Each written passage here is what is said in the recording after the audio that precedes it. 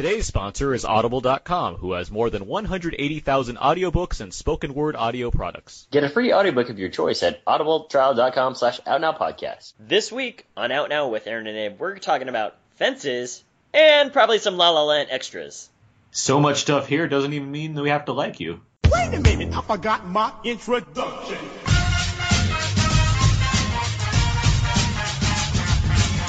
We are now recording, and this is Out Now with Aaron and Abe. I am Aaron, and as always, this is... Abe, hello, hi. How are you? Out Now is a film podcast where Abe and I discuss new movies weekly. We cover some various movie topics, jump into a mostly spoiler-free movie review, then jump back to other fun movie topics. This is episode 269. That is the first one of the new year. It is the first one of the new year. Happy New Year! Happy New Year. Was that a sound effect or was that a real... So that sounded really real. That was my favorite noise machine, making noise. Oh, okay, all right.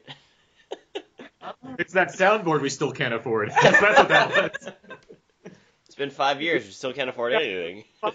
Can't afford a soundboard? We do it for the love. Anyway. That was just one burst. Imagine if that keeps happening, which I'm sure it probably will. Probably might will. Yeah. Okay. We can't afford soundboards. Don't think the grammar boards are that much easier to afford. Get some white cards. So, it is a new year. It is the first Out Now podcast of 2017. I haven't used that sentence yet beyond saying happy right. 2017. Well, there we are. I got to start writing that, too. Instead of 16, I got to write 17. And I write the dates on all that homework I don't have to do anymore. The great news is your phone will automatically update. Well, anyway, this week on Out Now, we're discussing the new Denzel Washington film. And that's like a hat trick for him. The new Denzel Washington directed, produced, and starring film, Fences, based off the Pulitzer Prize-winning August Wilson play. And we're also going to get into some La La Land spoiler talk later on in the episode as well. I know we've been teasing that as a plan for the future. But joining us today to talk Fences, I have some special guests here. We have from the Newport Beach Film Festival. She will not lend you $10. It's Miss Anna Bosch. Happy New Year! And also, joining us all the way from Las Vegas, where three of us are live recording right now, we have my own mother, Miss Denise Denmark. Happy New Year, podcast listeners. Hi. Hi. Here. I'm here. You're here with us on a pod. Like, We're going to have a live Mom's Movie Minute. It's not even just like a separately recorded Mom's Movie Minute. It's not like she chimed in, but she's here on the episode with us. That's right. Oh, boy. Yeah. I'm excited. You should be excited. I'm very I have my lovely girlfriend here. I have my mother here. I have Abe here. I was going to wait for the superlative for mine, but all right. You're your own superlative. Oh. That's why in high school you had the yearbook. You said most Abe. Oh. What a swell guy. I like it. Most Abe. I think I was the only guy named Abraham. That's why you were the most. It all adds up to me. And that's why he has a burrito named after him. Exactly. Yeah, okay. I'll accept it. We're going to be talking Fences. We're going to get into some other fun stuff, too. But let's get to some show notes stuff real quick here. It is a new year, and that's that. Also, what else? We had our commentary from last month, which is currently on iTunes, our Star Wars Episode 2 commentary track. You can find that. And now that it's January, we'll have to find a new movie to do a commentary for sometime in the month. That should be fun. We'll figure something out. It probably won't be anything Underworld or Resident Evil related because why? This is true. But, yeah, exactly. What else? iTunes reviews and ratings, good to get those. Helps out our show, helps other people find our show. If you want to log on to iTunes, search for Out Now, and it'll just fill in the blank from there. Like, you search, if we're Out Now, it'll, like, iTunes knows our show well enough where it'll just fill in the blank from there. So you already saved yourself a couple seconds. So you'd be like, well, that was easy already. I might as well keep going through with this process of clicking on our show, giving us a star rating, and then writing up a little, like, because all the letters you saved writing Out Now with Aaron and Abe, you can spend more of that time writing the review for our show that you want to praise, or not keep. I don't know. You write whatever you want about it.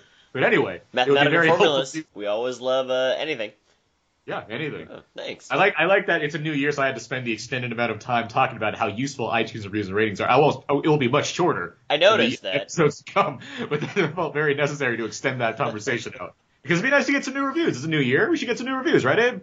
This is true. We're going to be reviewing new movies. Yeah, Monster Trucks is only a couple weeks away. Oh Guys. no. Starring MacGyver himself, Scott Summers. Starring MacGyver, yes. Young Alex Summers. MacGyver is in Monster Trucks. Yes, Alex Summers from the X-Men. The X-Men. What else? Let's see. We had some contests last year. That's fun to say, last year. And I did mail those prizes out just before the holiday. And I know listeners Tyler and Justin, they did get those prizes, and they were very receptive of them, which is great for them. But yes, we will be doing more contests in the new year. And so yeah, feel free to enter them because they're very easy to win and they're a lot of fun and you get cool prizes. So it works out. Very easy to win, and you're probably gonna win. Congratulations to them. I'm glad and I hope they all had a happy Merry Christmas and happy holiday season, happy New Year's and all of that. And so yeah, I think that's gonna do it for the. Well, no, Anna, you're right here with us.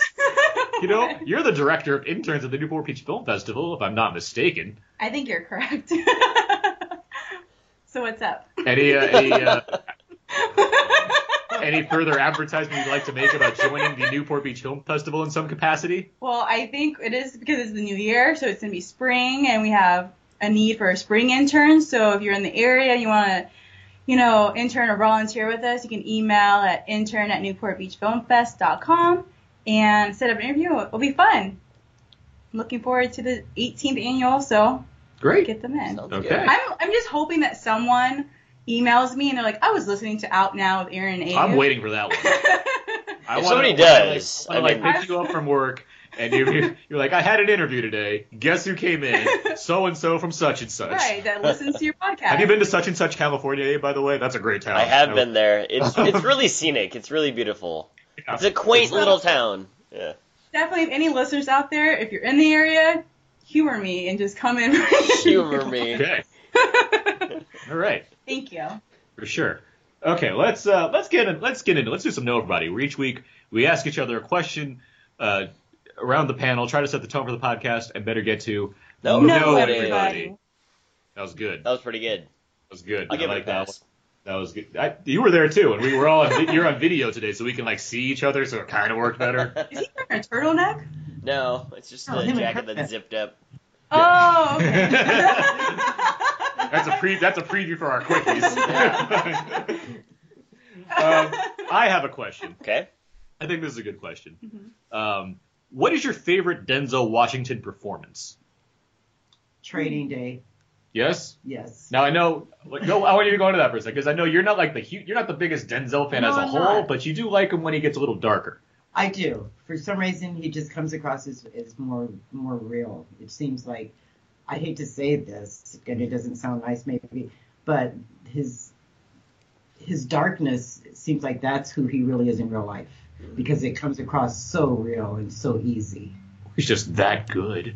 Well, if he's just that good, that's He's even Denzel better. Washington. I hope it's only he's just that good. But when he was born, he's like, your name is Denzel Washington because you're going to be a great actor. Like that, whose name is Denzel Washington? That's not a great. That just seems like a person that is like. When people go back, you look back in history, you say Spencer Tracy's that seems like a great actor. People are going to go back. Okay. People are going to go back in the future now, and they'll be like, Denzel Washington, he must have been a great actor. That's it. I never thought about it like that. But I liked him in that movie as dark as it was, and I don't like the reason it won the Academy Award, or he won the Academy Award portraying it. But I guess he obviously was just that good. And so anyway, That's true. Anna, do you have a favorite I Denzel? think I would go with I wish you had more time. Man on Fire. Yeah. I think that's a Was it good because one. he was on fire and you really? Which is did another that? darker performance. He plays is. a dark hitman And I character, agree. essentially. Yeah, I agree because I forgot about that. it definitely his role. We're gonna talk about Fences, and it's kind of siding on both, being. He's doing Honorable bad things and for bad. a good cause, Right. essentially. But it's true, what your mom is saying, how his character, him as an actor, it just kind of brings it out more, Mhm. And Kieran Kennedy. What else? I'm gonna just go on a more light Hardy Note, but Remember the Titans. Remember the fun. Titans is a good one. I like that one too. I like No that role. fun anymore. No. Yeah. Little skinny you? Ryan Gosling in that movie. Yes, can you Ryan Gosling? Yeah. Yes. Wasn't dancing as much, more football. Abe, what about you? Philadelphia. Yeah? Mustache Denzel. That's why. Explain this to me like I'm a 4-year-old. But really, mustache and sandwich eating Denzel, those are great performances. Aside from everything else that he's done. But really, I think it'd be like when I was first introduced to him with Crimson Tide. And that is like, it's a really intense role, but at the same time, it just playing alongside Gene Hackman, who I think is also an amazing actor. I think it just brings out a lot in the performance. But yeah, Mustache Denzel I enjoy, but yeah, Crimson Tide, which has a whole litany of actors in it, a whole bunch of character actors. So there you go. There's a lot for me to separate. When I have to like boil it down to performance, I mean, I kind of tend to say like Malcolm X is a given for me. Yeah. Like I think it just like he's that seems like the quintessential Denzel performance when I think of Denzel Washington. Like that's the like that everything else is under that. Which is, by the way, the one I think he should have won the award. Oh for. yeah, Mm-hmm. it was Another and it was talk it was Al Pacino for Sense of a Woman that year. It was like Sense of a Woman. Like Your favorite movie? We have this 3-hour like epic from Spike Lee about Malcolm X, which he's amazing in, and then like Al Pacino just gets an award because he's been acting a long time. So why not for this one where he says "hooah"? But besides, he played great alongside Chris O'Donnell. yeah. Aside from Malcolm X, and you all named great performances as well. I really like those ones. I really like The Hurricane. I think he's terrific in The Hurricane, and like a movie where it plays around with like the actual history of the character of Reuben Hurricane Carter, but like the performance he's giving, I think, is really terrific. He gets that, he gets those Denzel monologues. He's like, I've been locked up in here for 40 years. Like, it's just like it's really great stuff. 1999. Who was nominated for an Academy Award? That was Kevin Spacey that year. Okay. In 99. Again, anyway, another talk. And like that was also Roberto Benigni, I believe, was up there. That was the year Roberto won. That was the year. Well, I'm talking about that because they didn't both win. So yeah, that was the year before. I'm thinking Roberto Benigni. It was 98. Like then Kevin Spacey was American Beauty. Oh yeah, right. But yeah, all right. Cool. Hey, did you have a question? Yes, I did. Do you have a favorite play that you enjoy? A favorite play? Yeah. Or it could be by reading it or sitting in there and watching it. Favorite plays offhand? My favorite play? Goodness. I've seen, wow. Well, I'll start off. Okay. My favorite is A Doll's House by Ibsen. Mm-hmm. And yeah, it's a good one. Yeah? Yeah. And it's, all plays are basically three acts and everything, but did you want me to talk about it? No. Oh, okay. Well, yeah. So I would go with The Doll's House. Nice. I'm going to go with, God, there's so many. I've seen quite a few plays, but I like Dinner with Andre. Yeah, My Dinner with Andre? Yeah. Nice. I like My Dinner with Andre. No particular reason. It was just, you had to really pay attention because it was just a table and 4 men. And that's it. Okay. And it was really good. I don't get enough plays. I know, I have to So, take you out to plays more. Like I've read like lots of Shakespeare and stuff and in school and what have you, and like just basic reading, but I haven't like trying to think of like a favorite, because I always just want to go like just straight to like West Side Story again because it is There you go. technically a play, Sure. right? It is. It's a musical. So I'll stick with that for now. Yeah. If I think of something as we go along, we'll just shout it out randomly as we do on the Yes, show. that's No, those with are no the rules. context, we just shout it out Yeah, randomly and move on from there. exactly. But no, I'd love to see more plays. I mean, I'm sure Santa's Hamilton tickets are about to come to us any day now. The Cotton Club? Cotton Club. Yeah. That was good. Okay. Cool. All right. Very good. You said we shouted out. Yeah, randomly. exactly. Oh, No, I that's like great. it. Yeah. You're falling into there's plenty of guests that have been on here plenty of times that don't get the rules of our shows. Probably because we keep rewriting them every week. But yeah, sure. No.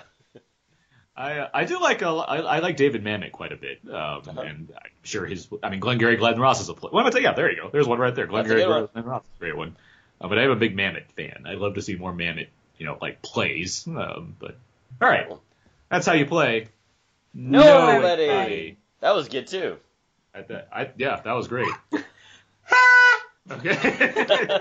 Actually, every time I do that, I'm gonna think of the toot toot. Yes, the toot toot from Zootopia. Zootopia. It's like, give her a toot. When his son, who wants to be an elephant when he grows up. Yes. Yeah. You haven't seen Zootopia yet. Oh my gosh, we should watch Zootopia. On Netflix. Utopia. Oh Okay. my gosh, that's what we're doing after. Yes, plans are set for after this podcast, guys. They sound riveting. Which will surely come up again on next week's episode for various reasons. All right, let's get into Out Now Quickies. Tim? Each week in Out Now we have a movie that we talk about, but we also have movies there in the week that's That was excellent this week. TM. Well, if you can see me on camera, I was You were concentrating, and I was just like, I was listening for the enunciation and pronunciation, and yes, that was excellent this week. Any other thing that rhymes with enunciation? Yeah, I got it. Okay. Full have you seen- pronunciation. Abe, have you seen any other movies this week? I have. I finally got a chance to watch Captain Fantastic, and I thought it was very good. I think that the first two acts are probably better, much stronger than the last act, which isn't that it's terrible, it's just that there's a lot of other characters introduced, and it feels like it kind of just falls off with some of the other characters that were introduced.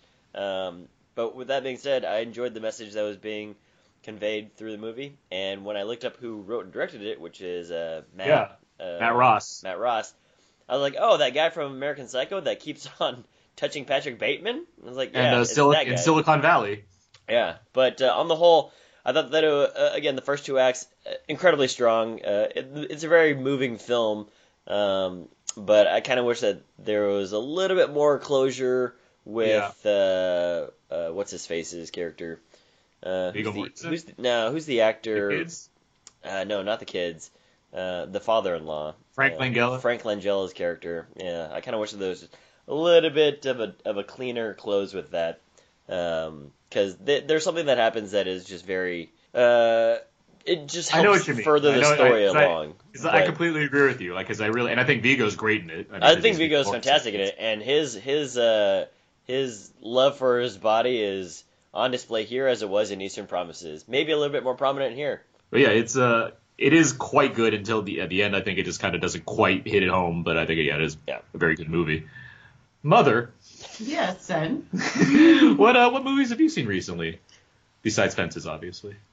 Oh goodness, I know you watch a lot of Netflix. I watch a lot of Netflix, and when you said that, I drew a blank, and I still haven't been able. I don't even know. I need the Netflix in front of me. But I can actually make that happen. So while that's happening, Anna, how about what have you been watching lately? Let's see. Well, I know on last week's show you guys talked about Home Alone. Uh-oh. So we definitely that was the thing, and I'm with you, Abe. Yeah. Home Alone all the way. It's a great Christmas Christmas movie. So fun. Like those lines in those movies are just like ridiculous. I was talking to Aaron. We went on a hike, and I was saying how like this movie is not that great, but I still like it. Like as an adult now, looking at this film, I'm like, okay, you have this young boy. He's left at home, and like in the first one, the police come over to see if he's okay. Do you know what they say? They say the house looks secure. Tell them to count their kids and check again. I know all these lines from Home Alone. But yeah, it's still fun. I think when we were watching it, I still had fun with it, and I don't know why Aaron wants to talk about Home Alone 3, because... Well, he says that it's not bad, right? So he says that. I mean, I guess at some point I may sit down with him and watch it, but I like to just, enjoy the first and the second one. Let's see, what else did I've seen? Fences recently with Aaron and his mom, and The Muppets. The Muppets? So we watched The Muppets, yes. The Muppets. I've never seen The Muppets. She never saw The Muppets, apparently. The 2012 top 10. Yeah, the 2012 top 10 list movie. And I'm just like... I've never seen it either. It's great. Yeah, it was a fun romp. It's so much fun, but like I can't believe that Man or a Muppet is an Oscar-winning song. I know. All those songs are catchy in the movie, though. All those songs are fantastic. Yeah. Yes, Man or Muppet. Am I a man? Brit from Flight of the Conchords has an Oscar for that song. And Sheldon is, what's his name? Jim Parsons? Yeah, with Walter's human surrogate It's is Sheldon. Jim Parsons. Yeah. She was very surprised by I this. was just like, Yeah, a lot of terrific cameos in that movie as well. it's just great. I just had it on the tip of my tongue. What was going to be my movie? Oh my gosh. Black Mirror, the TV show. It's Sorry, okay. no. Con Air. You watch Con Air. Con Air, I watch it every time it comes on. It's a C. I don't know. It's probably the one-liners in that movie. What you looking at, ugly, all day? I just love it. I like that we've gone from My Dinner with Andre and the Cotton Club to Con Air. Well, I'm a very eccentric, not eccentric. Eclectic. person when it comes to what I like. It's very fitting that you guys are also in Las One Vegas is right now. held to the other. Yeah. But yeah, Con Air. That's, Okay. The only reason, you know what, I just saw it just came on the other day. Yeah. And that's why it wasn't even on Netflix. It was on You're television. like, what? Nick Cage and all that hair? Time to watch Con Air again. and then the whole he's got the whole world Yep. in his With Buscemi. hand with the teacup. Yeah. Oh, and the little girl and it's just Steve a great. Buscemi had a great run in those couple of years because he had like Armageddon going on and Well, he had the Jerry Bruckheimer contract going, so he just Oh, kept yeah. popping up in those movies. Right, yeah. It's just I love it. Yeah. That's the only of all the millions of movies I watch. That's the one that sticks out of my head. I'm sad at that. But anyway, It's a fun movie. Buscemi had like that, and he had the Coen brothers going, so he was just like he just had like a wide range That's of movies right, going. yeah. And then You think you'd want to see more Steve Buscemi? that is true. And then I saw Why more is this of guy him. that's hilarious in this terrible movie? That's Yeah, what that they is say. true. I was actually just watching something about Armageddon yesterday, and they were saying that NASA screens it to show you how many errors there are in spaceflight. They show it to like new recruits, Right.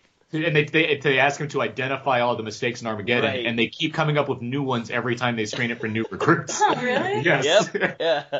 speaking of new recruits, I like Men in Black too. Yeah. That's another one that's my I like all-time that movie favorite. a lot. Yeah. As goofy as it is. You're talking about the first one, right? The first one. Yeah. Yes. I can rewatch that movie anytime as well. I'm The little big fan. dog.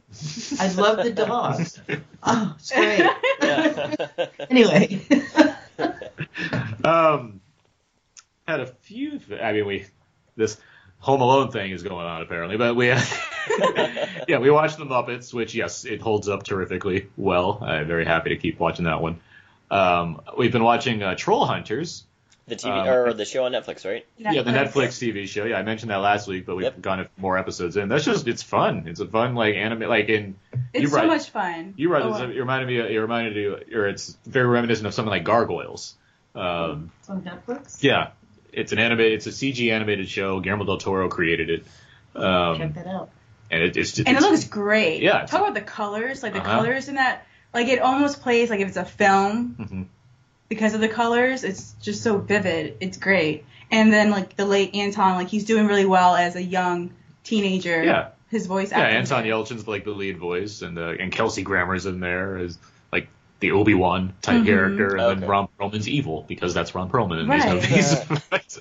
So we have the amulet, but we just don't know what to do with it. Yeah. Anton Yelchin's character has an amulet. He's become a troll hunter, and now we're exploring more of these troll hunting worlds. Because we just went to the world. Yeah. What, the third episode? It was cool. It reminded me of you remember at Hellboy 2, they go to the troll market. It's as if he's co-opted that idea again to bring it into this show about trolls. So but it's the town that they're in is pretty generic urban town. Then they go inside the troll world, and it's this whole crazy new world they go into. It's fun. It is fun. Sounds like It's just Hogwarts. Yeah. No, this is more fun. I'm because sure that it is. Yeah.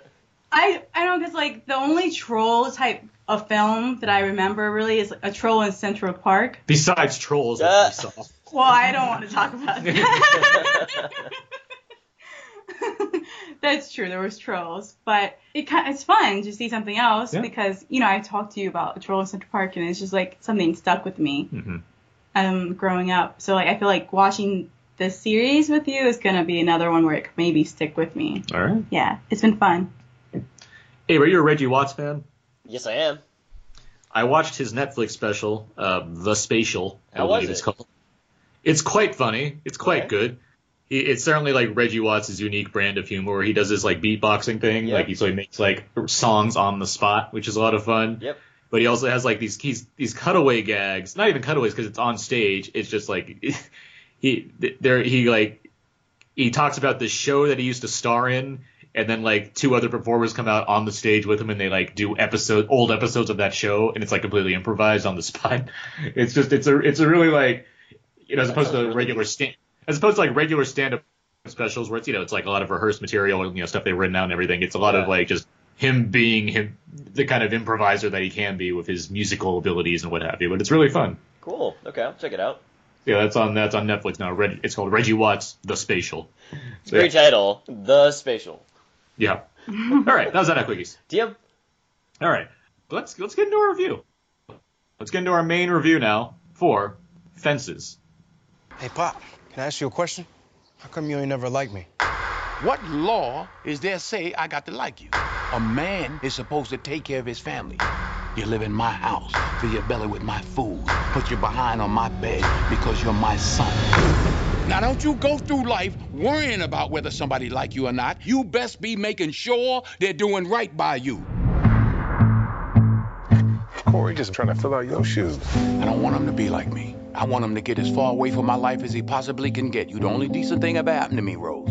You can't be nobody but who you are, Troy. That's all you got to measure yourself against the world out there. Rose, I got something to tell you. I don't know how to tell you this. Why, Troy?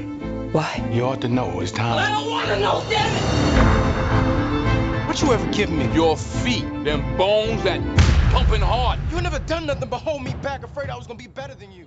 That should have been some of the trailer for Fences. Denzel Washington once again tries his hand behind the camera with Fences, his third film, feature adaptation, and a feature adaptation of the Pulitzer Prize-winning play Fences by the late August Wilson. Washington and co-star Viola Davis both won Tony Awards for their portrayals of Troy and Rose Maxson, a Pittsburgh family living in the 1950s.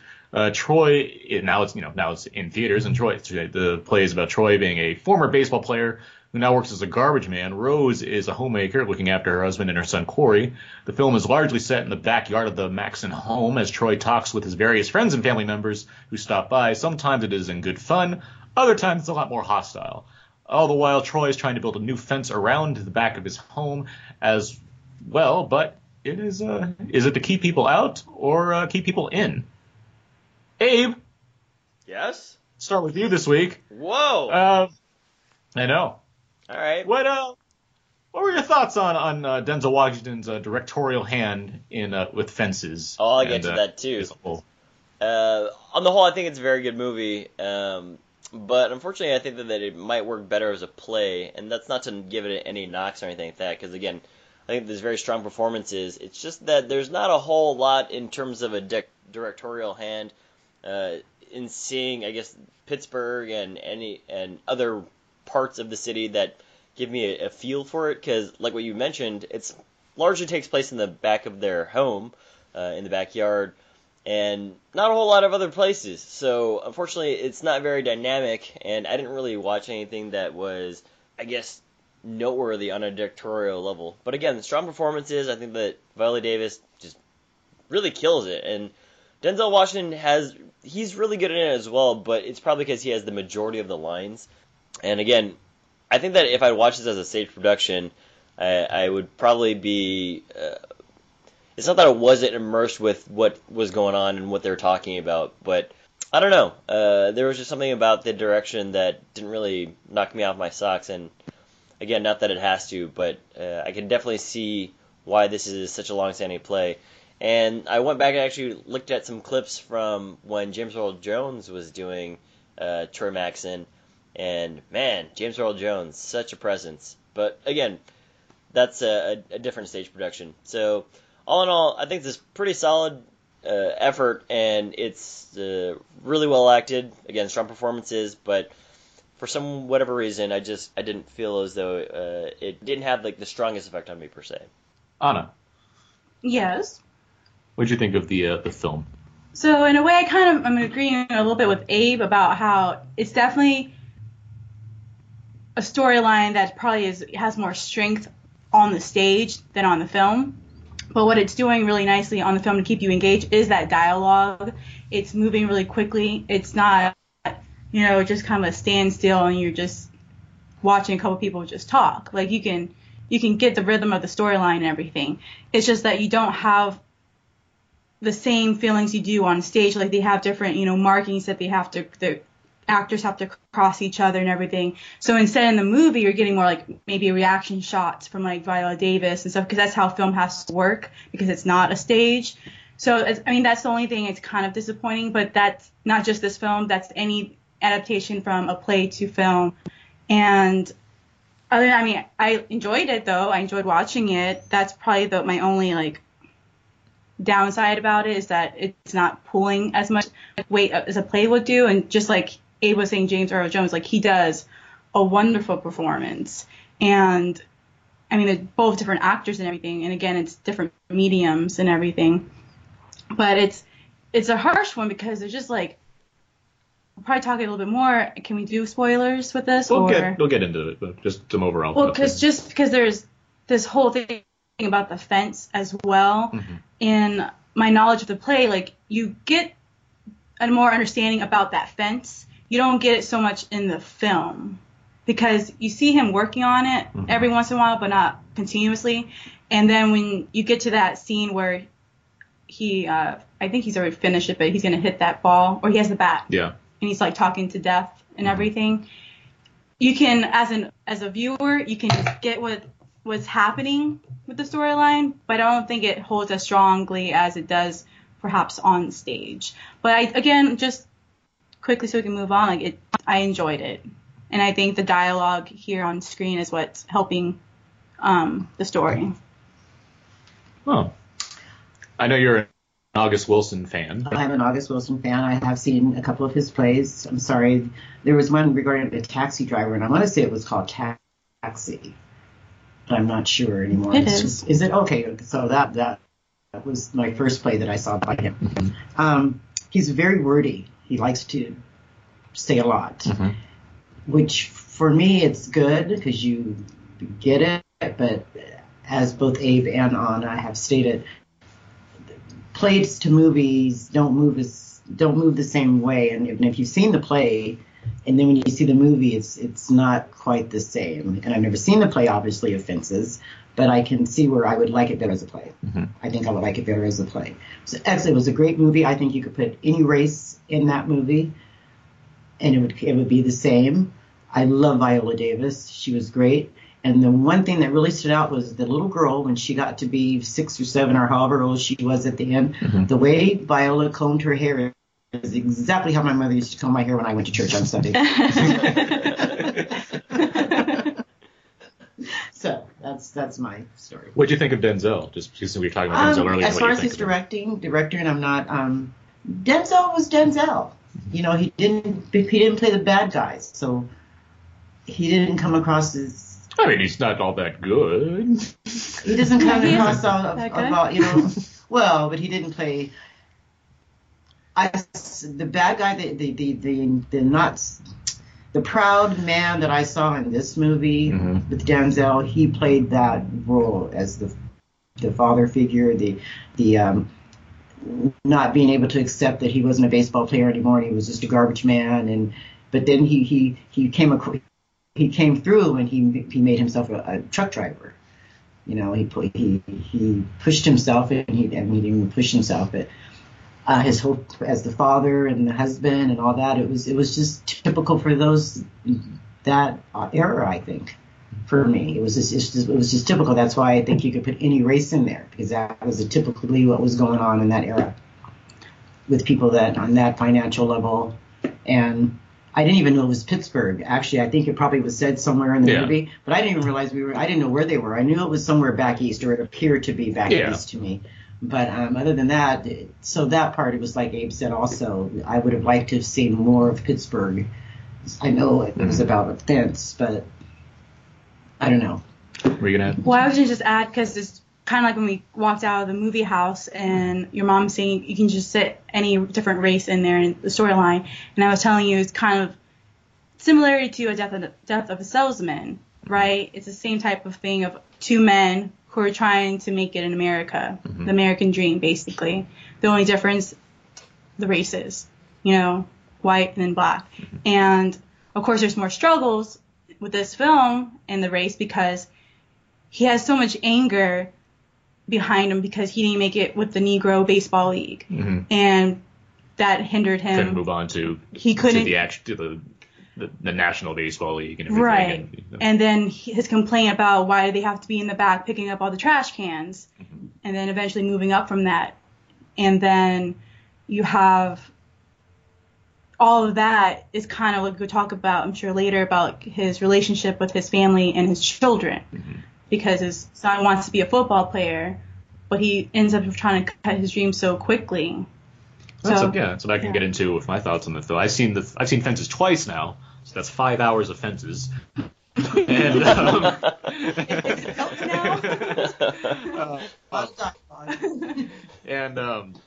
I do really like this movie. I think what you're talking about, it's a movie. Specifically for Troy Maxon's character, like the movie, like it's exploring black masculinity, like that's a lot of what it's doing, and how a person like this can function in this world where he has a lot of vices from his past, where he used to be a criminal, and what have you, and he got out of that, and then he became a baseball player, and it didn't work out for him just based off the time that he was in there. And the only way he's benefited is because his brother, right? Yes, and right. So he has this house now because he has a brother who was injured in the war, played by Michael T. Williamson. He does fantastic in that role. And we'll get back to that. And I think we'll go into slight spoilers on Fences, sure. Because I think it's less about how the plot develops and more about just the nature of the dialogue and the rhythm of the characters and everything. But there's an element that the Troy character, not knowing the play going in, seeing him be a certain way, I could respect that, but just given the idea of he's representing the ideal of what he believes in, of where he has responsibilities and he earns his way and he's gone through some hard times, but he's at a point where he owns his house to an extent, like he has a family, he's providing for them, and he feels he can be stern in the way he can be and let loose on Friday after he comes home from work and what have you. But then you introduce the infidelity aspect, and it makes me suddenly question this character, where it's like he seems to hold such a high standard for himself and how he lives, but then he's not even as committed to his wife as as you would. I wouldn't have assumed that was a thing that was going to come. I mean, the dialogue leads you to it just because they're kind of talking about it at the beginning of the movie, and it kind of builds up into the fact that there is another woman going on, and I think that makes the character, it makes him very challenging and dynamic because of that. Like suddenly there's a whole new aspect here that I was not prepared for, where he's not just this guy who says this, my rule is law kind of way. He bends on his own kind of logic, right? And I thought that's a very interesting angle for this movie to go, and it leads to the other characters to have more things to say, especially Viola Davis' character, who early on in the film it's more of a kind of a back and forth banter where he says a bunch of stories, and Denzel Washington has a lot of stories to tell in this movie, and she kind of balances them out, and it's fun. But then it takes on this whole new dynamic where she basically becomes the superior in this relationship because she's the better person, and I thought that was. I think the way that's handled for this film is done quite well. I think there's a power balance, a power dynamic in this film that really works, and I think that is a tribute to the direction. I understand what you're saying, and I've mentioned this many times too, where when you see stage plays adapted into film, I tend to find it being problematic because there is a limited range to what you can do with it as far as the kind of settings and how characters pop in and have grand acting moments, so it feels like a play that you're just happening to watch in a cinematic form. It didn't bother me as much here, and it's partially because the dialogue there's so much of it, and so I really like hearing it, and I think it flows really well. It moves quick. It has got a pitter patter rhythm to it, especially with like a Troy and Bono, or a Troy with his oldest son Lyons. Like there's that actor, but I think the acting. Sorry about the acting, but the acting in this movie is pretty terrific. I mean, Denzel Viola Davis is one thing, but if Denzel Washington's going to pull you into a movie that he's producing and directing, that means that you have to give your best A game to be in a room with Denzel Washington and Viola Davis. And all those actors, they do it. They bring that forward. The great acting. the I don't know all the names of the actors because a lot of them are younger or stage actors, but the characters that play Bono, his son Lyons, his son Corey. Right. I think they're all terrific. Me They all too. do just Yeah. great work in this movie. His friend Bono in particular, I think he does a great job of the way he kind of carefully kind of starts talking to Troy about like what's going on with this other person, and then he talks about the fence. He gets into little things, and then he gets some big like there's just really good work done there. Michael T. Williamson, another one. So you both like Michael T. You as his brother Gabe. Yes. Gabe, did you like his performance as Gabe? Yeah, I did. I mean, again, I've seen Michael T. Williams' Yeah. son in a lot of movies before, but Yeah. I certainly liked his performance in this movie.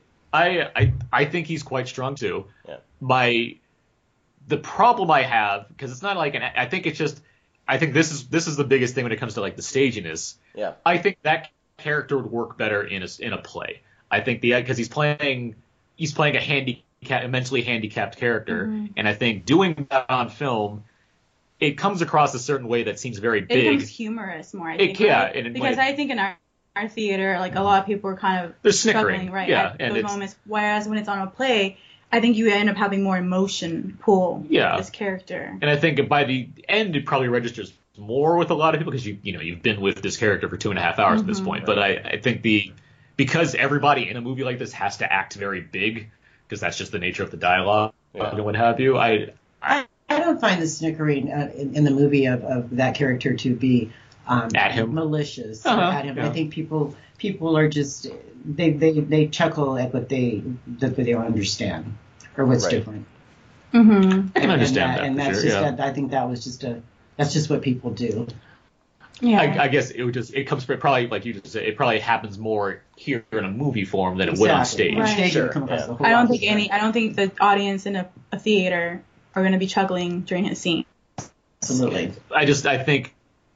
I mean, there's some things he did that were chuckle. Oh yeah, there's certainly funny parts. I mean, there's funny parts in this movie in general. No, he was.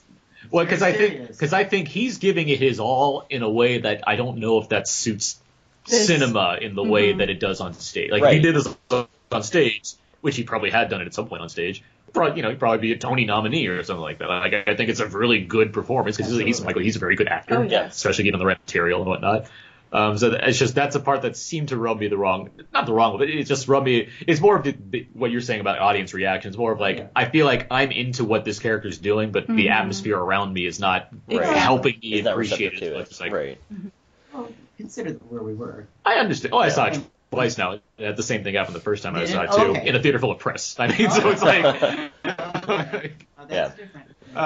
You bring up a lot of themes here, Aaron, and certainly I do want to add that I agree that Denzel is a pretty complex character in the entire movie. Again, he has a big presence about him, right? So he talks a lot of game and whatever else, but yeah, I mean he's a person who's struggling with how to be, I guess, in more general sense, how to be a man, right? Because sure, he needs help building this fence, but at the same time, he bought the house using the money that his brother earned from having a veteran's wound injury, right? So he has issues with his first son because his first son doesn't see life the same way. And even towards the end when he's talking about why he had to be away from his first son, there's even some parts where he had to get checked by his friend Bono. And even Viola Davis. So while he talks a big game, it's just a matter of, well, I understand that it's difficult for you in this blue collar neighborhood coming up and trying to be more than a garbage man, especially in the back. But I just I don't know. I mean, to some degree, there were points where I wish that they explored it a little bit more. And you're right that at a certain point, the movie allows Viola Davis to kind of be the scales tip in Viola Davis's favor in terms of power play, but I felt as though the need for him to represent himself on the screen and show us who he really is, it just didn't really hit me as much as, again, a stage production would hit me, and I really think that one of the better parts from a direction standpoint is when he's got his bat toward the end that Anna was talking about, and the lens starts to blur a little bit. I was like, oh, well, that's a really neat directorial touch for the screen that you can't do on a stage production. And it's very symbolic at that point because he starts talking about death and how it's been affecting him his whole entire life, how he's been running away from it, but he's so strong, and he'd fight death tooth and nail kind of thing. And when it finally hits, it kind of just finally hits. But I don't know. There's just some things that I can feel more strongly come across, and I'd like to also bring up the example of I know what you're saying. I mean, because again, I'm not saying it's perfect. Sure. I don't say many films are perfect, but Ferngully, The Last Rainforest. I think is we a perfect all movie. I don't think any of us are in like a high disagreement about the quality of the direction and whatnot, but I do think it deserves a little more credit than it's being given. Right. Because it is, Sure. It's a long play, it's a long story, and a lot of it is based around people in a backyard talking. So that doesn't allow for too much in the way of dynamic filmmaking. And a lot of it is kind of like close-up shot, mid-trot, like reaction shot and whatnot. Right. But I do think there's an editing style to that does work, that makes it Sure. affecting. There's a way to not do that properly, which I've seen a lot in plays that I Right. don't like as movies. I've seen that a lot. Yeah. I've seen plenty of those that just don't work, and I think a lot of credit needs to be given for a movie that you did find very entertaining or engaging, what have you, because Sure. that's how good the direction is as far as making you appreciate what's going on. Well, screen. here's what I this- No, go ahead, Anna. And I'm sorry. perhaps this take with cinema of how it's being shot and everything is somewhat needed. Maybe it's its own allegory of how he's directing this. Because, Sure. of course, when it comes to play, the actors, like we were saying, they can have movements. They're more grand of, like, their presence and how they execute their lines and the monologue and everything. And it's, has to do with their personality on stage and their movements. But, like, with this, it's very condensed because we don't have many places. We don't really ever go to the bar, but except that one time. we get a couple and shots maybe here at and his there. job, At his because job, a Viola couple goes. shots, yeah. But it's mainly just at the house in the backyard. Right. And in a way, that's probably Well, it builds not what you want, it builds a because sense of claustrophobia. it I mean, does. in the same way that like 12 Angry Men can do something like that. Right, Or and Dinner with Andre. Yeah. Yeah. But that containment is probably needed for the use of this being, it's maybe not having the greatest of talk about like other films that have been adapted where I haven't seen Jersey Boys, but or like anything's been adapted where they kind of show you these big long shots. They're like bigger stage sets and everything. Right. But this is just you're contained. And even though I may not enjoy that much, because I kind of was trying to think like how can you do this where it's not just contained here and they can have those movements that we see on stage.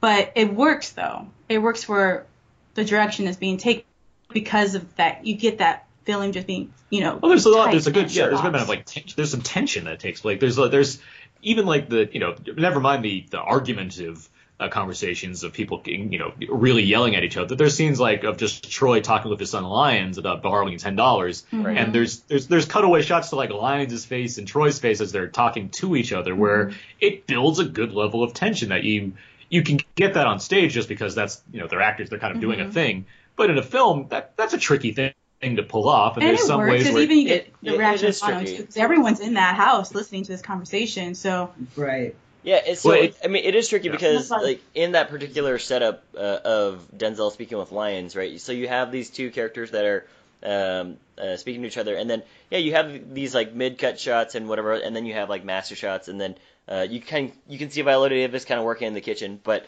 I felt that it could have been done differently to some degree, and again, I'm not saying that it's a bad directorial take. It's just more that it's not proper to directly compare it to something like Les Mis from Tom Hooper, because one's a musical stage production and this one's just like a straight actor's play. But with Tom Hooper, what he did was a lot of close-up shots, right? And we kind of mocked him for that, but I understood. Yeah.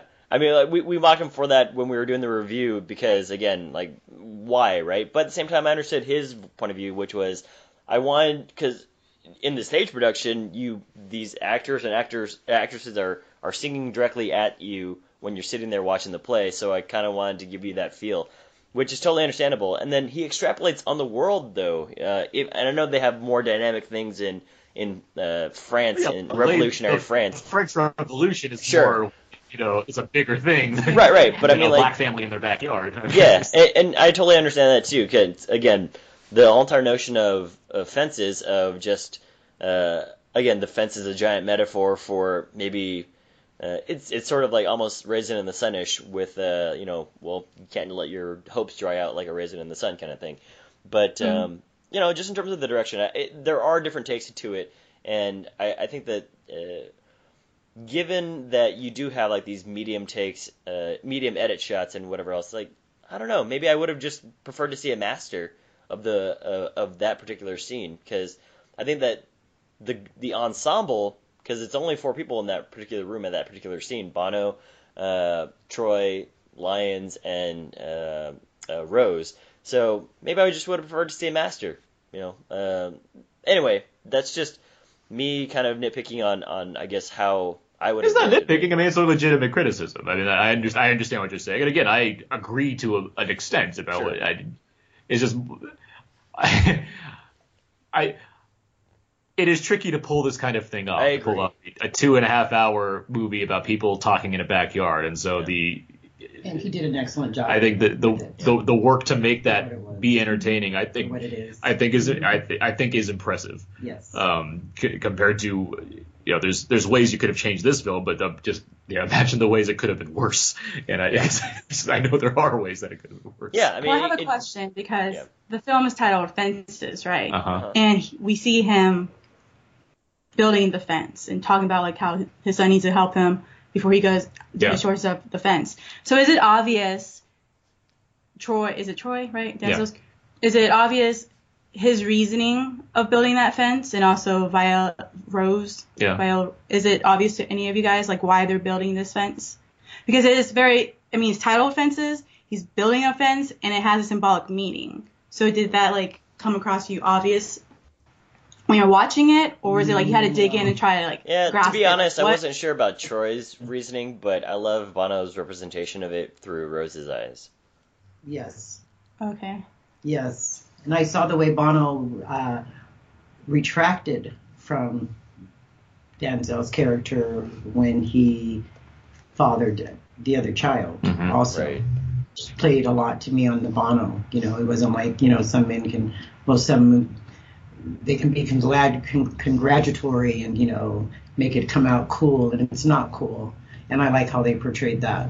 Or you have 2 men that have had a level, not Right. just a friendship, but a level of respect for each other. Exactly. And he totally lost respect for him, or at least that's what I Right. saw. That's what I saw too. Yeah, so How about you, Aaron? Did you As far as what the fence, the symbolic, right? Was it strong with Troy's sorry. reasoning? in answering your question, No, yeah, I you're didn't- all in. Yeah, I didn't get the symbolic reason from anyone's character. From Troy or Rose? Not really. I mean, I didn't see it. why Denzel needed to build that fence, I wouldn't necessarily. It stuck out to me as like, oh, that's why he's doing it. But like, I can certainly kind of read into a logic of like he just wants to keep everything contained here. Like he wants his family to be his family, and then he does what he does. That kind of Is thing. that though more Rose though? Because wasn't she like wanting to keep everything safe? And like I think Well, he says that, right? Where he wants, this is Rose's reasoning of why he's building this fence. To Rose, yes, I think the idea is to keep everything safe and hot Right. and non-hostile. Where I think Denzel is more like he's building this thing because he's made this life for himself that's here, and he can go in here, and that's what's in here, his life that he's made, and there's respect given to him because of that. Mm-hmm. But when he leaves there, he's wrestling death and he's doing all kinds of other things.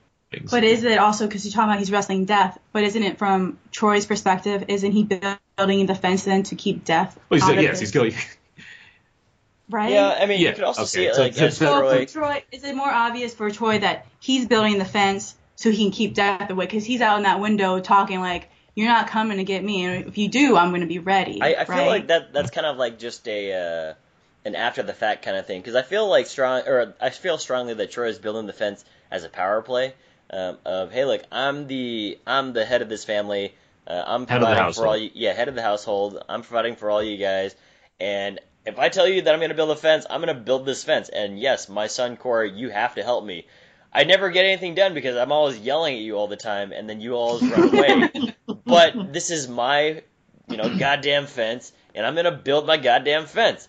And even though Bonos was and like, you're gonna help me because you live in this house, with right? me. And Bono's like, then why are if you you- even building this fence? You know, your yard is so small anyway. He's like, I'm gonna build it because I want to build it. It's like it's almost as if like he's building the fence to say, this is the only thing that I have ever started on my own accord, and I will finish it. I promise myself I will finish it because the house isn't mine. My wife loves me, but but I have infidelity problems. My first son doesn't really love me that much. My second son, I want him to be like me, but I have no way of telling him how to be like me because I'm such a macho guy.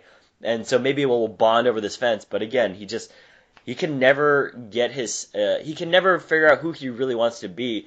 And that's why I felt it was really unfortunate that at the end of the movie, Viola Davis' character Rose has to give you that explanation about like, hey, you know, your father gave you the best of what he had. And I was like, I don't know. I mean, he just made me want to hate him too.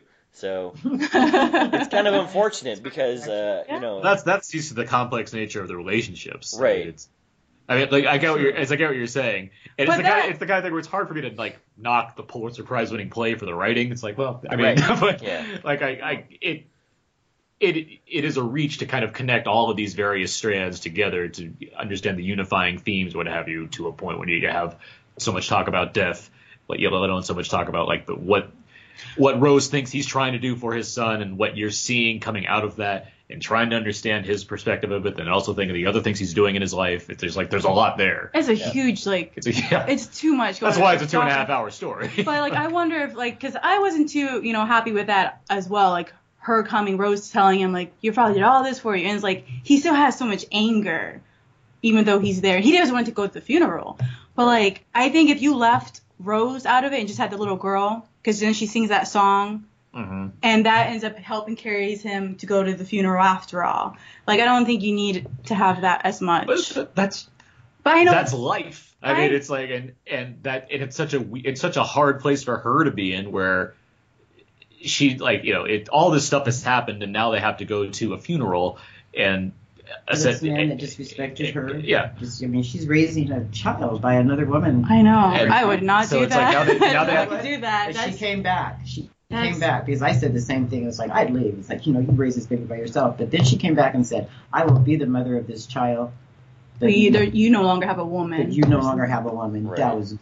I'm like, here you go, Rose. So now I was wondering what happened. Because he does come to her and tell her, because, you know, that the child is innocent in all of this, which is They true. always are. It's true, but it's just so hard because that situation, if you had someone come to you and tell you and talk about the dialogue, right? Like he talks, it's like kind of poetic though, but like he talks about how this other woman makes his laughter come from off of his head down to his feet. Like it goes through, like it's just like It's so hurtful. Every It's time hurtful. she looks Right, at that yeah. baby, that's what Yeah. she'll see, and that's what I would presume she would see anyway. And it's hurtful. isn't it pretty interesting that, you know, when that baby is introduced, or actually when he's talking to Viola Davis about Alberta, it's just like, yeah, she makes me feel unburdened by all of you, and it's like, what are you trying to be here? That's- Like, are you a father and my husband, or are you just this guy who's trying to look for all these outs in life? And that's why it's like, it's just, as much as I respected the character of Troy Maxon for, maybe working hard and kind of just shutting up and doing it, it's like, yo, man, as on a person-to-person level, you are a terrible person, and right? 'Cause I that's just can't. so much disrespect. Like, I can't empathize with you because you're such a jerk to all these people that are first-degree connections to you, and I just, like, there's no redemption factor, even though you go onto this soliloquy of yelling at death and saying that you're ready. It's like, nothing can change the fact that you're a terrible father, which is unfortunate to say. But again, that's why the character is so strong, though, of so many words, and again, he's so verbose, and he has such a large spirit and personality. But beyond all that, when you really take a look at Troy, it's like, you're not even a man. You're just this guy who just, like, shirks responsibility.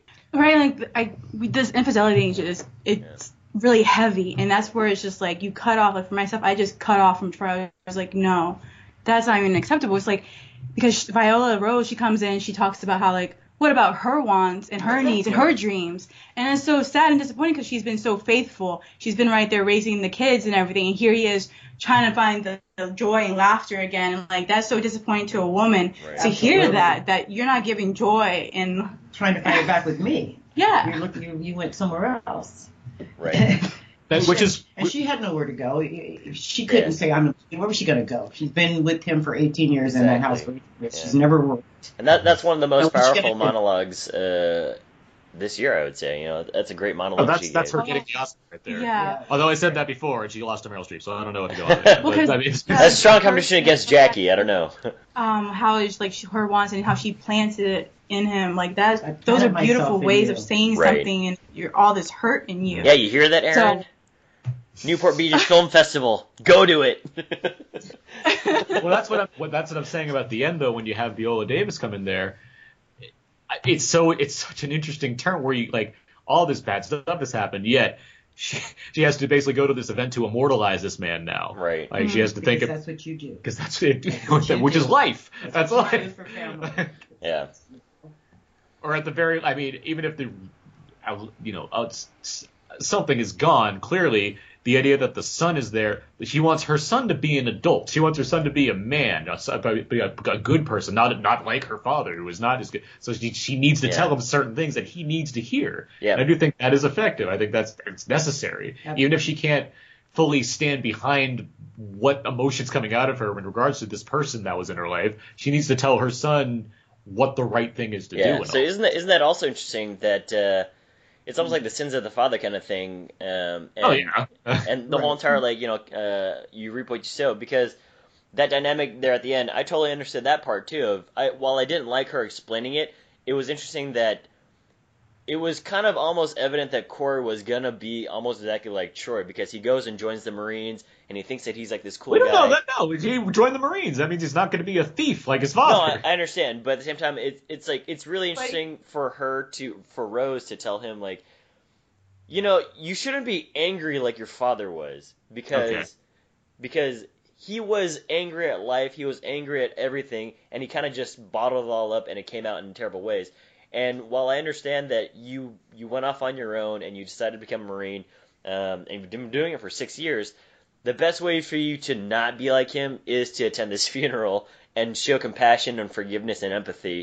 In that regard, yes, obviously, yes. Which is the whole. That's why I think that it's very poetic and symbolic for the sunshine. Aside from the St. Peter and the gates, it's also just symbolic of like, oh well, here's a brand new day for you, Corey, because it shines on Corey almost very very long at the end there. Yeah, because the presumption is he will be like his father. Right. So he won't. Yeah. And that if he has kids, that he isn't, deny them of their dreams, because he got denied his own dream, get cut off. Yeah, that was sad. So quickly. And It was typical though, right for the time. It brings me way back to what I first said. The movie is a very interesting study of black masculinity. Yes, I agree. Yeah.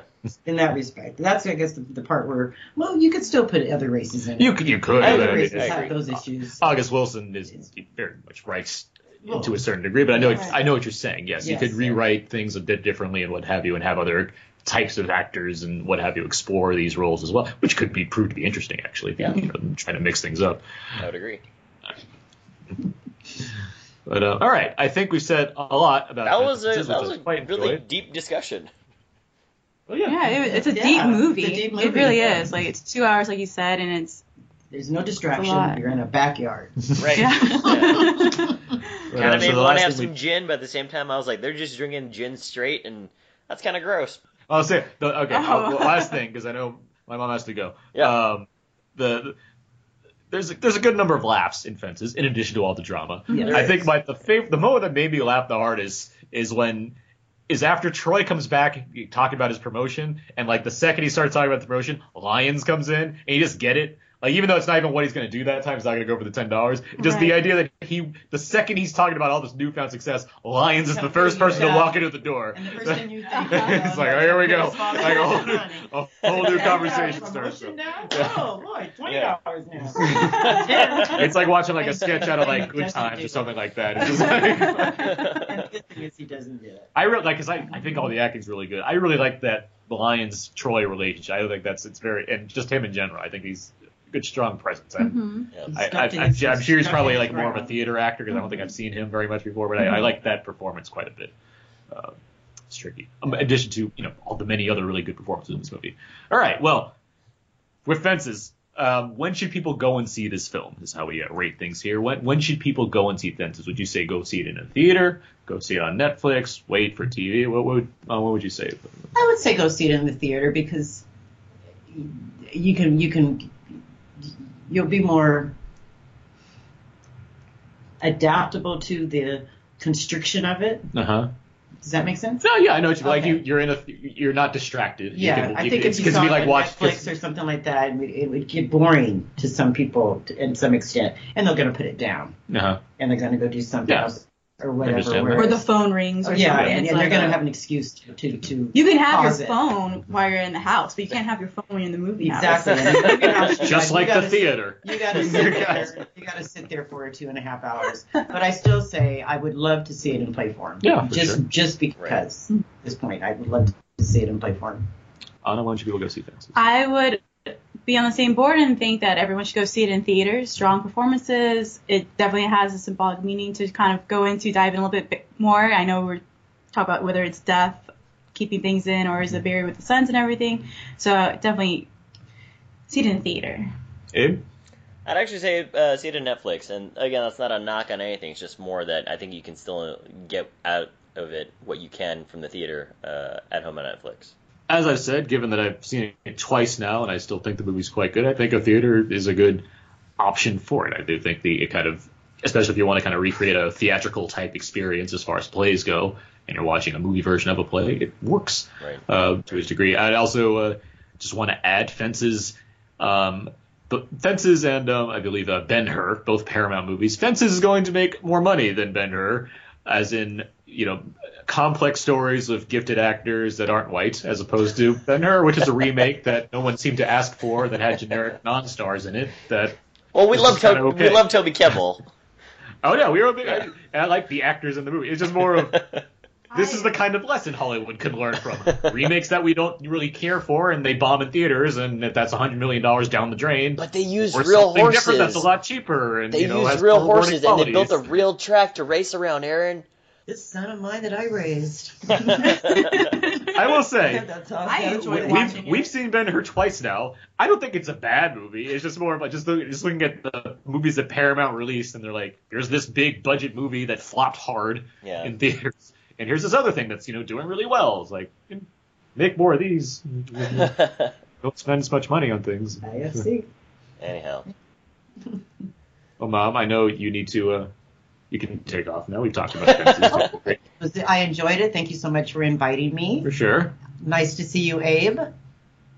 And I hope to be able to do this again. Great. Excellent. Okay. Thank Okay. you. Ciao. Peace out. That was an amazing Mom's movie minute. Let's get to our sponsor real quick. Today's podcast is brought to you by Audible. Why Audible? ¿Por qué? Why Audible? I'm glad you asked me. Audible. Was it this? Audible is a great audiobook service where you can download audiobooks for your iPhone, Android, Kindle, or any kind of MP3 device. And Audible is offering our listeners a free audiobook download of their choice, as well as a free 30-day trial membership. You just go to audibletrial.com/outnowpodcast. You can check out the service and you can download a book for free. It's just that simple. If you don't like the service, you can get rid of it, but you get to keep that book that you download for free. So be a winner. And read. Or listen at audibletrial.com/outnowpodcast. All right. Let's get into some feedback here. Feedback. This is where it goes over the various questions and answers on our Facebook page, facebook.com/outnowpodcast. And we only asked one questions question this week. Yeah. and we got a question thrown our way. So let me find the question here. Mm-hmm. Let's see. Oh, okay. I asked any movie-related New Year's plans, and let's see. Tyler wrote, working a double at my movie theater job, Which is a bummer. Yep. And Chad wrote Underworld Blood Wars. What? Hey man, he likes to see the new releases. He's seen that Underworld. But also, Tyler, you got to make that money, so I respect the hustle. All right. That's Capri Sun's new line. Respect the household. Our next question here. Or yeah, if you want to read it, actually. Yeah. Questions for us. Adam asks, did you guys see more independent films going straight to VOD? I was able to watch Moonlight and Hell or High Water via VOD.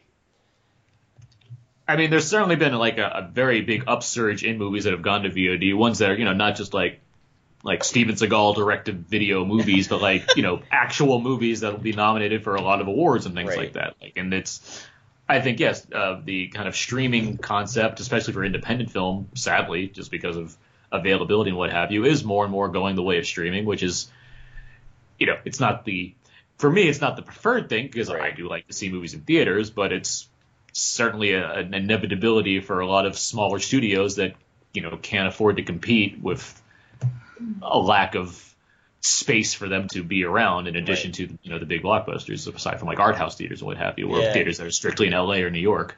I feel as though it's a little bit of a good and a bad thing. There's pros and cons to it, right? So, Adam, to answer your question directly of independent films going to VOD, yeah, there might be some. I mean, for example, like Vimeo hosts a lot of independent movies that people make on their own that aren't going to get big studio releases. Aaron, for awards consideration, do you have to be released in a theater for a certain period of time? Yes, you generally need like a week-long engagement in order to be considered for awards, yes. Yeah. Like Beast of the Nation last year is a good example where that debuted on Netflix, but they had a week-long theater run in LA just so they can qualify for awards. Yeah. I mean, to be honest, what sucks is that the independent movies are so good. Like, some of them are so good, and nobody will ever see any of them, or very few people will watch them. And that's why some studios just don't want to take a risk on them, right? But you do have studios that will. A24 and Annapurna, those folks are doing a good thing by, making these really small movies that people don't necessarily go see, but, they get good praise. And I'm glad because while everything can still be big budgeted, TV has been catching up a lot.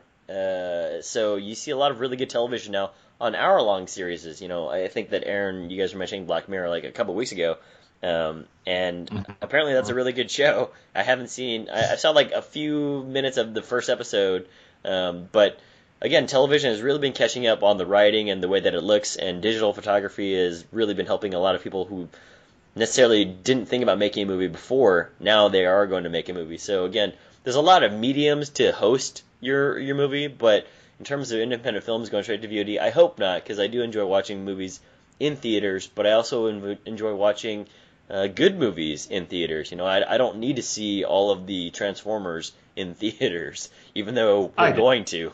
But we're going to have to because we have to review it. A movie on a small screen. No, it's just more of like, I wish that more people did see Hell or High Water, or, I still haven't seen it yet, but whatchamacallit, what's the Taika Waititi movie? Hunt for the Wilder People. Yeah, I still haven't seen that yet, but I wish that I had seen it in theaters, even though there's no explosions or whatever else. But I just really want to support. There are explosions. Oh, okay, all right.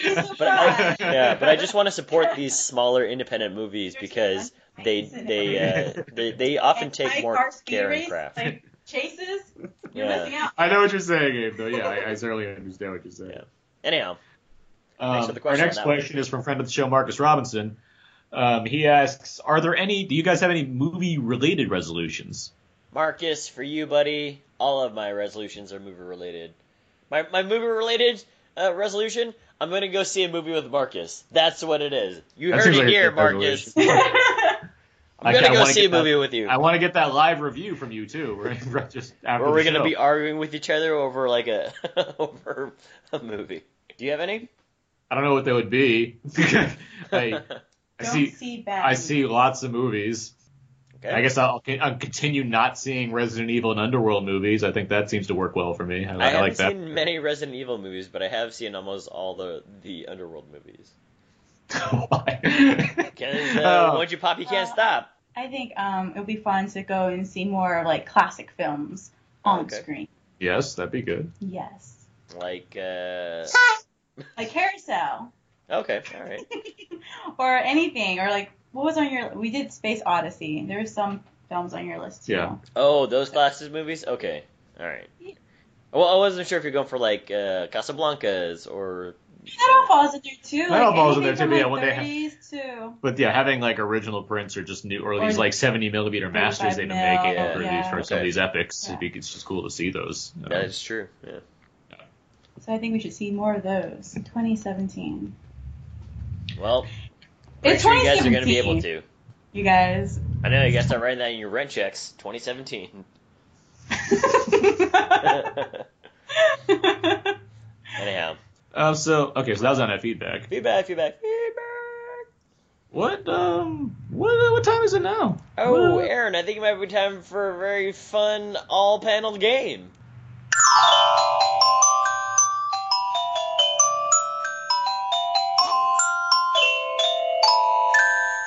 Little known fact, that was actually the song that played when Denzel Washington got his promotion in Fences. Yeah, that is in fact what played, and that is of course the improv theme for games. And we figured, why not just have some fun? Well, we don't have any prepared like question games where No. I try to stump everybody and Abe makes things way too easy. We figured we just I make it fun. so we're gonna do some like all player games. Yeah. All Abe, do you have any in mind? You want I to get us do, going? and it's called Escalator, which is one of my favorite games. And Uh-huh. essentially, because you guys are on the road, I picked a topic for this week, and it's road trip movies. So, Escalator is a game in which we all take turns naming a movie with one-word titles, and then two-word titles, and then three-word titles, and we slowly knock each other out. And again, the theme for this week is road trip movies. So, anything that has to do with people traveling together. Oh my goodness. So wait, you have a film title, just like Yeah, one so, word. so and the then- first one is a one-word title, yes. Okay. So what is a one-word road I don't movie? have one. To be honest, I can't think of one either right now. I can think of multiples after can think one of word. three. Same. Three. What's a one word? We have to start Let's this do off. that. Let's do that one together, and then we'll go to two. So, a one-word road trip movie. Is Euro Trip one word? Yeah. There you go. Okay. We passed it. So let's go to two words. Aaron. Well, I mean, if you discount National Lampoons, I just say vacation. Yeah, but that is part of the title. Well, the National- new one's just vacation, I believe. Oh, the new one with Ed Helms. Ed Helms. That is so true. vacation. Yeah. We can move on to two. We can move on to two. Yeah, Anna. You can have two. Okay. So two. Yeah. Let's see. It can be just like on the road, basically. But Yeah. just moving people on the road. Okay. No. Rain Man? Rain Man, yeah, that Rain works. Man's a road. They're on the road a lot. Yeah.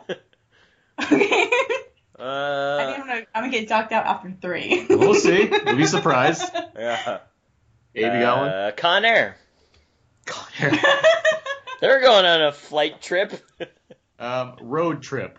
Okay. Now we're on three. Now we're on three. Little Miss Sunshine. That's what I was thinking of. Oh, that is good. Okay. We have another one. We need to get a 4. Oh, see. I'm done then. A 3-word movie title for road trips. Is that a fairy one? Oh wait, did I just give you one? No. I have Wait. I have a 3. Hold on. 3-word movie title, road trip. This one. Somebody want to give me a hint here? You're out, Ooh, dude. No! What? I had Okay, so give me many a- 4- and 5-word Okay, movie I have title one. ones. Hold It on. stars a very young Brad Pitt. California? No. That's also a road trip That's movie, also but no. with that's, a 1-word title.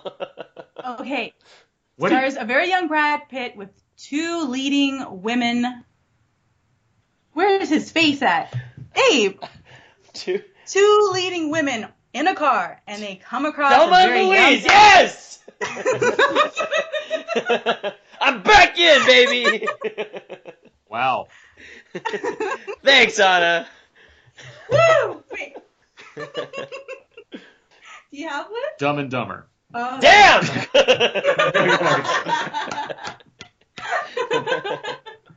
You got a 4? Oh my gosh, I don't think so. Let's see. National Lampoon. European Yeah, I'm trying to vacation. Yep, that's a That'll work. yeah. All right, Yeah. I was either that or there's another one, I think. you got it. You're Okay. good No, though. that was good. Okay. Abe, you have a 4. Back to the Okay, Future. there's no What'd you say? Back to the Future. Back to the Future. Okay. Oh. Dumb and Dumber 2. Oh. Should have thought of that one. Oh gosh, it's a 5 now? Yep. It is I 5. think I'm at 5. You could do it. Wait, what's the Beavis and Butthead one? Beavis and It's wait, a Beavis 5. and Butthead That is a 5-1. Go to America or something? Do America. Beavis and Butthead do America. No. I don't know. Beavis and Wait, Butthead. wait, how'd you- I don't know why I'm looking at my fingers. You got like 8 fingers. Butthead's one word. You got 5. Oh, it is? Yes. Okay. Yeah. There you go. That's a good one. Yeah. Got a 5er? I do. Babe, Pig in the City. Eat it! Where's your 5, Aaron? Star Wars, A New Hope. Okay, alright. Trying to get to Alderaan, and then that doesn't go. They're always on the road of space. Of space, yeah. That was 6? good. You got 6? No, I think I'm done at 6. I didn't want to go out like that. My last one was a Beavis and Butthead one. That's a funny movie, though. Let's do the Lampoon ones again. I think I'm dropping out. 6? I don't have a 6, you guys. I got another 5 The Road to El Dorado. Okay. I had a 2 Motorcycle Diaries. Oh yeah, That's a good one, too. 3. Or 3 Motorcycle. Yeah. I think I'm out. Abe, you got a 6? I think I might. I want to know what the longest film title is. What? What is the longest film title? Well, it'd probably be another road movie. It's a mad Yeah, world. that was like One a of them. 6 or 7 word title. Pirates right? of the Caribbean movies. Oh my I have gosh. to like the lot. Isn't that one that could be a 6? Oh my goodness. Those aren't road movies, but They're- as far They as long, are. They're road on the water. Water road. Kinda, but. we're expanding the genre. Oh damn! You know it's another one-word movie title for road trips. Elizabethtown. What's that button called? Travel by map. Travel by map. That was See? a fun part of the Muppets. That's Do you have fastest 6, Abe? travel. Is Homeward Bound: The Journey Home 2? Is that the second movie? It's Homeward Bound 2, Lost in San Francisco, so it's 7 words. All right, you take it. What's your 6? I didn't have one. I don't have a 6. I think we'll just stop. I'll just stop at 5. We'll stop at 5. All right. 3-way tie. 3-way tie. Thank you. Exactly. Thank Was you. there another all-player game we could play? I was thinking about a whatchamacallit. I don't know if we have do we actually have a name for that game where we just list an actor and then we'll list his credits? Where we name an actor and we'll list his credits? Do we have our specific name for it? I forget. Yeah, I call it Knockout. Knockout. There you Knockout. go. Yeah. So for this Knockout is where this week, I mean, there's not a whole lot of other folks that I would think about except for Denzel Washington because he's the lead. Makes sense. So Okay. we'll go how we started: Aaron, Anna, and then Abe. Okay, so we're going to take turns naming movies from Denzel Washington. Yeah, Okay. I'll Okay, so I'm starting? I'll accept movies that he directed as well, and I'm not looking at it IMDb. It's just more of from memory. Really? I understand. Well, yeah, so you're accepting 3 more movies? Yeah, exactly. 3 movies Which that he stars in he's all of also starring in, right? Okay. So even directed? I don't. Okay. You could do it. I'm looking at your handsome face. Okay. Aw, So you I'm guys starting? are making me puke. His handsome face is helping get through this. Okay, Yeah, so Malcolm you're starting. X. Malcolm X, okay. Oh, remember the Titans. Remember the Titan, okay? Abe, you're up. John Q. Training Day. Why am I blanking? 'Cause What was it's- the? It's not. I'm thinking Rain Man in my head right now, but I don't want to say Rain that Man. one. I wish. I know I can't think of the title. I'm so. I mean, maybe if gosh, somebody man. were to light a fire under your butt. Right, Man on Fire. Okay. Glory. The Hurricane. The Manchurian Candidate. Philadelphia. Mo Better Blues. The Magnificent Seven. Virtuosity. Fallen. I've fallen off of this game. Good job, you guys. What? did you go? Come on. Like it's, I can think, but I'm gonna take a while. So just yeah, that was a great transition. Okay. You're up. Abe. Oh, I have one. Well, you have one? Yeah. What is it? Name Training it. Day. I said that was the first You one I did? said. Okay, then never mind. That would technically now you are out on your own accord. There you go. I'm done. I'm Right. done. Did you guys say Flight? Flight. Now, Flight, you're back in. Oh my God. All right, you're back in. We'll allow it. I flew back in. I followed and then I flew back in. Yep. But Abe. Is it The Preacher's Wife? Yeah. There you go, The Preacher's Wife. The Equalizer. Is it back to me? Yes. Yeah. Ooh, the Equalizer. That's a good. Nothing. Oh, Huh? Two Guns. Two Guns. Two Guns. Two Guns. That's a movie we talked about at some point. Antoine Fisher. Antoine Fisher. The Great Debaters. Is that Eli? Book What? of Eli. Book of Eli. There you go. And the last one he directed, Fences. Oh no, that was the one I was gonna fall out of. Devil in a Blue Dress. Okay. Did you guys say Inside Man? No. No. Inside You Man. keep coming up with more. Inside Yeah. Man. Okay.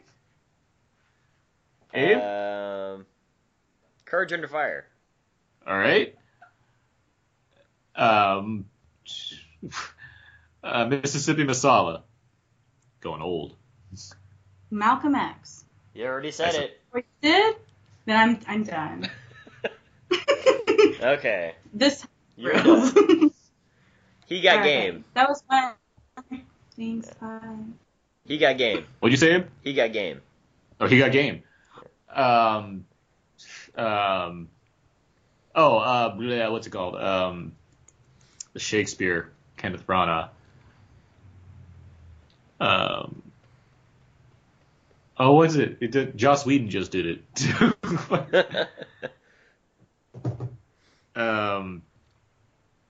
you know it? No. I'm thinking about a train one instead, though. The Taking Propel 1, 2, 3. There you go. You're welcome. There's more train ones. I know. There's the other train one. Crimson Tide. Unstoppable. You already said What you Devil in a got? Blue Dress? Yeah, I did. There's more Tony Scott films. There's one more Tony Scott film. Come on, Abe. All right. All right. All right. Deja Vu. Much Ado About Nothing is the Much one I Ado couldn't About think of. Nothing is what The you bone can one? think of. The Bone Collector. The Bone Collector! Ah! The Siege. That's the one. The Bone Collector and Siege were the last two I was trying to try to stay in, but. Carbon Copy. American Gangster. American Gangster, yeah. Mm-hmm. Out of Time. Out of Time. We are now out of time with that game playing. All right. That was pretty good, though. Okay. I think The that's gonna do it for Pelican me. Brief. The Pelican Brief, yeah. Safe House. That's what I was trying to think of. See, no one is safe, no one is house. Yeah, I was like, what's that other movie that's almost like Two Guns? No one is safe, no one is house. Oh, man. All right, so that's games. That was games. Let's I guess let's move into this stuff first, then we'll do La La Land last. Okay. Okay? So let's do a little out now presents what's out now. These movies that are coming out on Blu-ray and DVD this week. First up we have Blair Witch. I mean, I didn't see it, but you guys said it got mixed reviews. It was fine to me. It was like a good one-time watch essentially. Denial, I heard that one was frustratingly, like, not as good as it can be. yes. Yeah. Like there's Timothy Spall and Rachel Weisz, they're like good in it, but the movie feels kind of TV-ish. So it's like, why isn't this better? Like, this is a good story. Middle School, The Worst Years of My Life. Didn't that come out in theaters like 2 weeks ago? It came out a little while ago, yeah. But that's a Quickly movie. quickly moved to DVD. All right. Let's see, Girls Season 5. And lastly, Jerry Maguire, the 20th Anniversary Edition Blu-ray comes out this week. Wow, 20 years since Jerry Maguire came out. Since he showed him the money. And then Rod Tidwell went away forever. Yes, and to which I said, "Show me the movie." No, you said you were gonna get it on Blu-ray, so I said, "Show me the Blu-ray." Congratulations, Aaron, you're still my agent. I got ants on my wall, Jerry. Okay. Let's just do Rod Tidwell for like half an we hour. should just do Rod Tidwell. So we tied the first game and he won the last one? Yes. Okay, I don't think we came together with like the results all together. Oh yeah, I crushed the Denzel game. Only by one. Congratulations, you get a... I named like 4 more. Thank you. I named like 4 more movies. Let me like by one. Yeah, but we named them together after the fact. Fair enough. Yeah. Let's do extremely cool. These are movies that are now on Netflix that I can recommend in some way. I got all the family classics that came out: E.T., Hugo, Superman 1 through 4, Caddyshack, The Shining, Dreamcatcher. I believe it's and called The Parent The Trap, Shining the because we don't want to get sued. Yeah, all the family classics. Got all of them on there. So yeah, those are on Netflix. Like that's a handful of movies. Okay. Let's see. Next week's we'll be doing our top 10 films of 2016. That's always fun. That should be good fun to do. What's going on over there? Well, both of you are on your phones, so like. I'm actually looking stuff up. So yeah, that will be fun, and your listeners love listening to your guys' show, so that's gonna be a nice treat.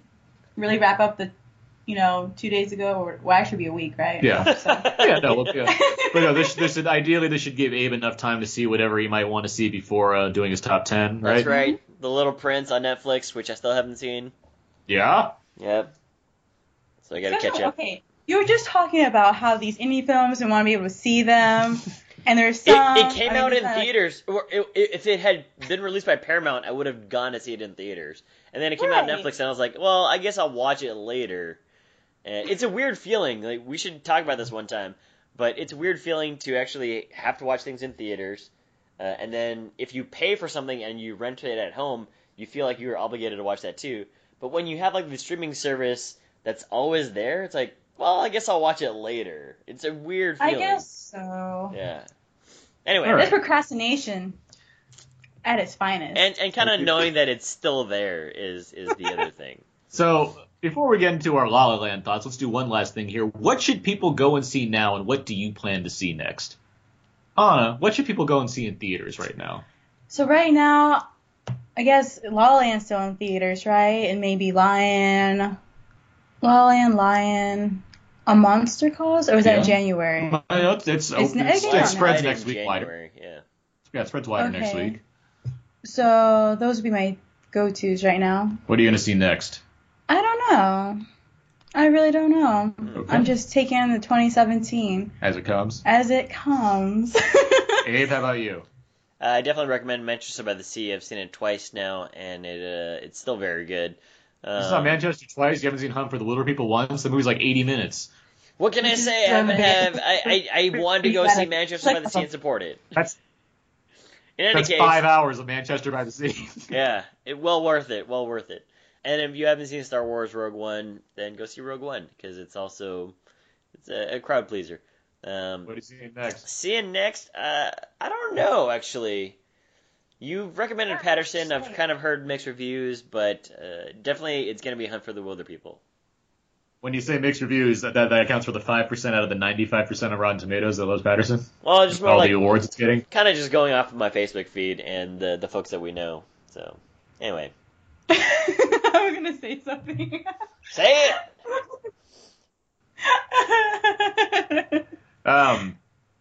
What do I have? I have, let's see, Monster Calls, Fences, and Hidden Figures. They're all, they're all out there in some capacity, spreading wider in various places. Next, I don't know. We still might see Sing. Oh my goodness. I mean, that's a good family movie.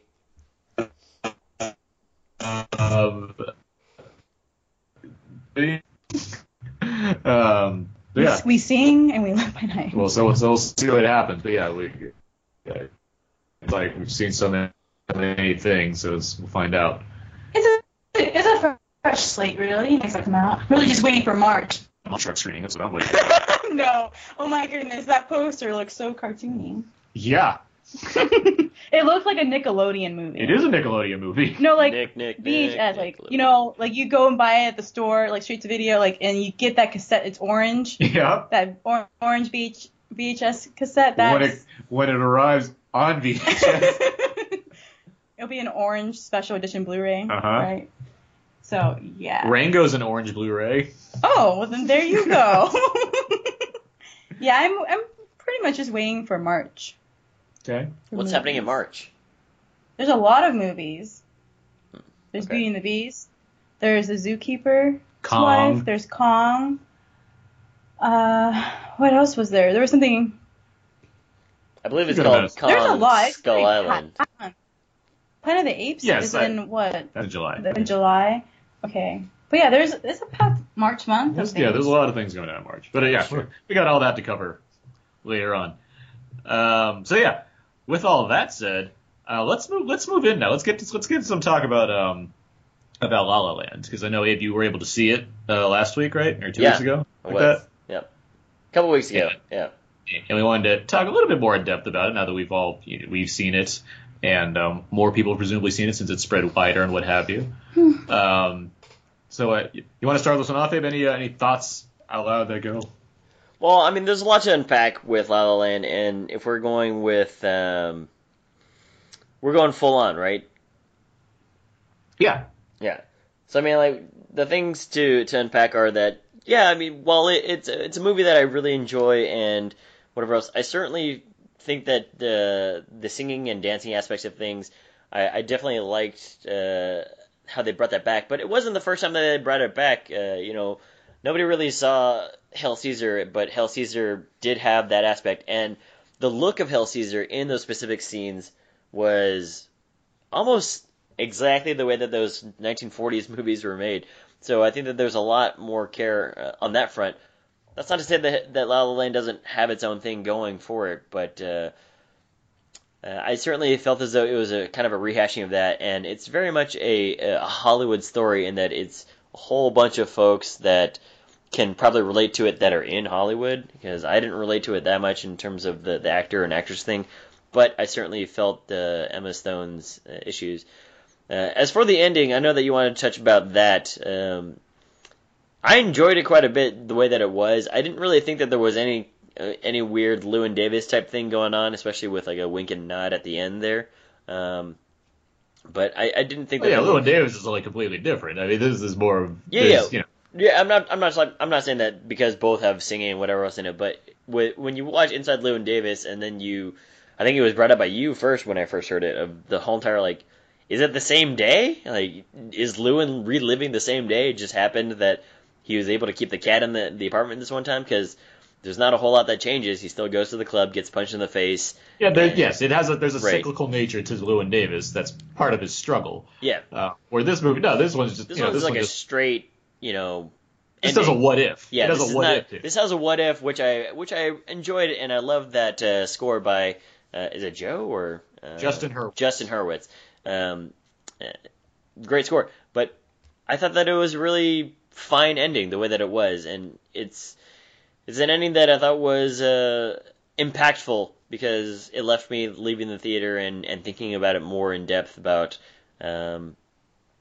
just the way that it was framed and the way that it was decided to go in this direction and manner, because it could have easily ended the way that maybe some people thought, with Emma Stone and Ryan Gosling getting back together and having a family and whatever else. But I love the way that it was kind of just like this beautiful jazz ending of, well, we're just going to make a whole bunch of stuff, and whatever comes together, and it would be beautiful regardless of the blue undertones. So Well, it holds on to the reality where, it's 5 years later or whatever, and it's like she has a husband and a child at this point. So it's like it's not going to be like, well, here's this guy again that I was with for a little while ago. I might as well And then leaves her husband to go. leave her husband and child so I can go back with Gosling again. But Yeah, like they both achieved their dreams essentially. And it's unfortunate that I was talking to a buddy of mine too.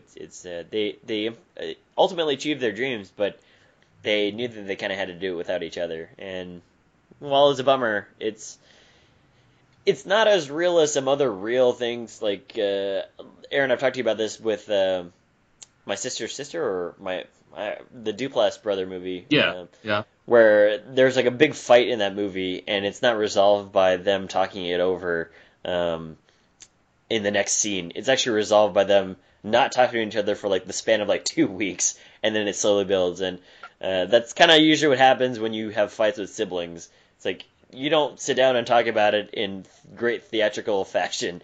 It kind of just boils and subsides, and then you kind of just go on continuing to be siblings, or maybe you might have fights with Anna, I'm not sure, but it's a little bit more real in that sense of, yeah, you're not going to get back together with this person, Ryan Gosling or Emma Stone, because you guys already had your goodbye, which is a really nice goodbye, and you already had a really nice line of "I'll always love you" kind of thing, which was really sweet, and it kind of really added to the bittersweetness of the ending of the movie. But I'm glad that they didn't get back together, because that would have just been a really happy, poetic ending, which I wouldn't have enjoyed as much.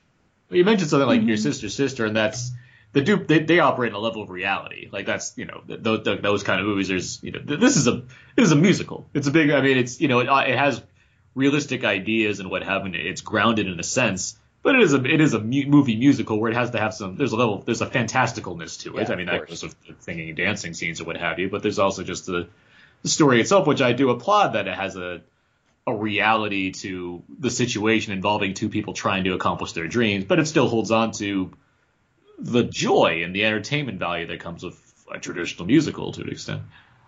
Yeah. What's also weird is that this felt like an unpacking of a lot of Hollywood movies, in that it's almost like, so this is what happened to Ryan Gosling's character in Drive before we met him. That's why he's so quiet now. Or or things like that, where you could really extrapolate and make up things about other Hollywood movies that would tie into this, because it makes sense. And like, oh, this is what happened to the jazz band teacher from Whiplash. He decided to move out to LA and open his own little jazz restaurant. So it's kind of funny. He would hate this restaurant. He wouldn't be sitting there letting He people probably play jingle would, yeah. bells on the keyboard on the piano. This restaurant would disgust him. Maybe it's what happened to him before he moved out to New York to go meet. No, I just think the manager's played by Fletcher's twin brother. The nicer twin. Okay. Yeah. The nice, yeah. Yeah. The nicer one, the one that fires people on Christmas. The nicer twin. He gave him a shot. He gave him a chance to redeem It's a himself. New year. I hope you have the best. Or he said something. Yeah. But so when we were recording about La La Land, I definitely almost jumped in and talked about and you cut it out, thankfully. But I don't know, Abe, if you got this, when you're listening to the music, where that opening number, Another Day, and a few other songs, the one they're looking for the car, what's that one called? A Lovely Night. A Lovely Night. The songs, they kind of tease that this relationship's not really gonna work out. Yeah. Because Another Day, it kind of starts off about a woman going on a Greyhound bus to leave her longtime boyfriend to go pursue her dream, and then A Lovely Night, both Emma and Ryan are singing back and forth, it's kind of flirtatious and fun, but they're basically saying this could never be, could never work out. That's what my friend was saying too. My friend had noted that there's the lyrics to the songs kind of foreshadow what's going to happen. And I mean, that's what musical numbers do, though. So I was kind of curious if you kind of got that when you were watching it, this probably is not going to have a happy ending. I didn't catch that, but when I was listening to City of Stars, when Ryan Gosling's kind of walking along the pier and dancing with women, I was like, this is a hit. That's exactly what I thought. I was like, this song is a hit. I had my little cigar in my mouth and my little newsy hat on. I was like, this kid's going to be a star. But no, when I heard that song, I was like, oh, this is a really good song. And again, the tranquilness of the song and whatever else. But again, the undertones of Damien Chazelle and his love for jazz, and it's not the first movie that he's done jazz with, right? So, but again, just the what's the word I'm looking for? The connotations that you get when you think about jazz. It's not always clean and happy-go-lucky. Contrast and compromise. Contrast, compromise. Sometimes you could characterize it as cacophonous, but ultimately it comes together to make this almost beautifully sad piece. And not always, but again, I thought about Kids on the Slope as well when I watched this, because if you want to learn more about jazz and kind of how it works together in disunion, I definitely would recommend that anime. It's only like 12 episodes, and it's from the guy who did Cowboy Bebop and Samurai Champloo. But they talk about how jazz doesn't really, you just play music and whatever comes to you and how you feel. And I really appreciated that, and how Ryan Gosling was trying to portray that to Emma Stone's character, who is kind of this. She's an up-and-coming actress, and she has issues in terms of trying to believe in herself toward just this relentless negative stuff that's happened to her in casting auditions. But I mean, it's a music piece, and it's beautiful, and it's depressing, and it makes you feel a range of emotions all at once, which I thought was something that you don't really get a whole lot of. Like, even though it might have, you might have gotten those undertones earlier than I did in the movie. It's like, I did appreciate that. Hey, you did feel this warmth, and then you felt this, the cooling off period, and then you felt this, almost this epilogue of sadness and what could have been. But, and that's kind of like, a thought process as, we, grow up and everything. It's like the what could have been, the what should have been, and if you would have done this instead, maybe this would have turned out that way. Right. And so I like the ending, and that, unfortunately, it's a breakup, basically. Like, they're not going to be together, but we get those images of them, of, like, dancing around and going to the audition and going to Paris. And everything worked out, and they eventually go home to the same home. Like, I think it's kind of resembled to be in the same house that her and her now husband is, and they have a kid and everything. And unfortunately, that's not what it is. Right. But it's a nice piece to have that section of the movie pop in, and not just like have them both stare at each other kind of awkwardly while he's trying to play this, piece in his jazz club, and then just leave, and then somehow that's how the film ends. Like, it's a nice. Yeah, they didn't have to screw over Shades from That Thing You Do. That was nice. Like, right. Well, it's a continuation of his story, too, because he ends up going to L.A. and marrying an actress. Yeah. Exactly. And see, I was just hoping that he was going to go up there and maybe they had a drum kit and he can just get on the drums. Yeah. And, like, not my tempo. Yeah, exactly. J.K. Simmons is, like, critiquing them. Yeah, see, it's an all-in-one Hollywood movie. But I agree with you that it's like, hey man, gets the guitar. Steve Zahn shows up. Why did this jazz bar suddenly turn to a '50s pop band? But all right. Tom Hanks is there having a drink. Yeah, it's all great.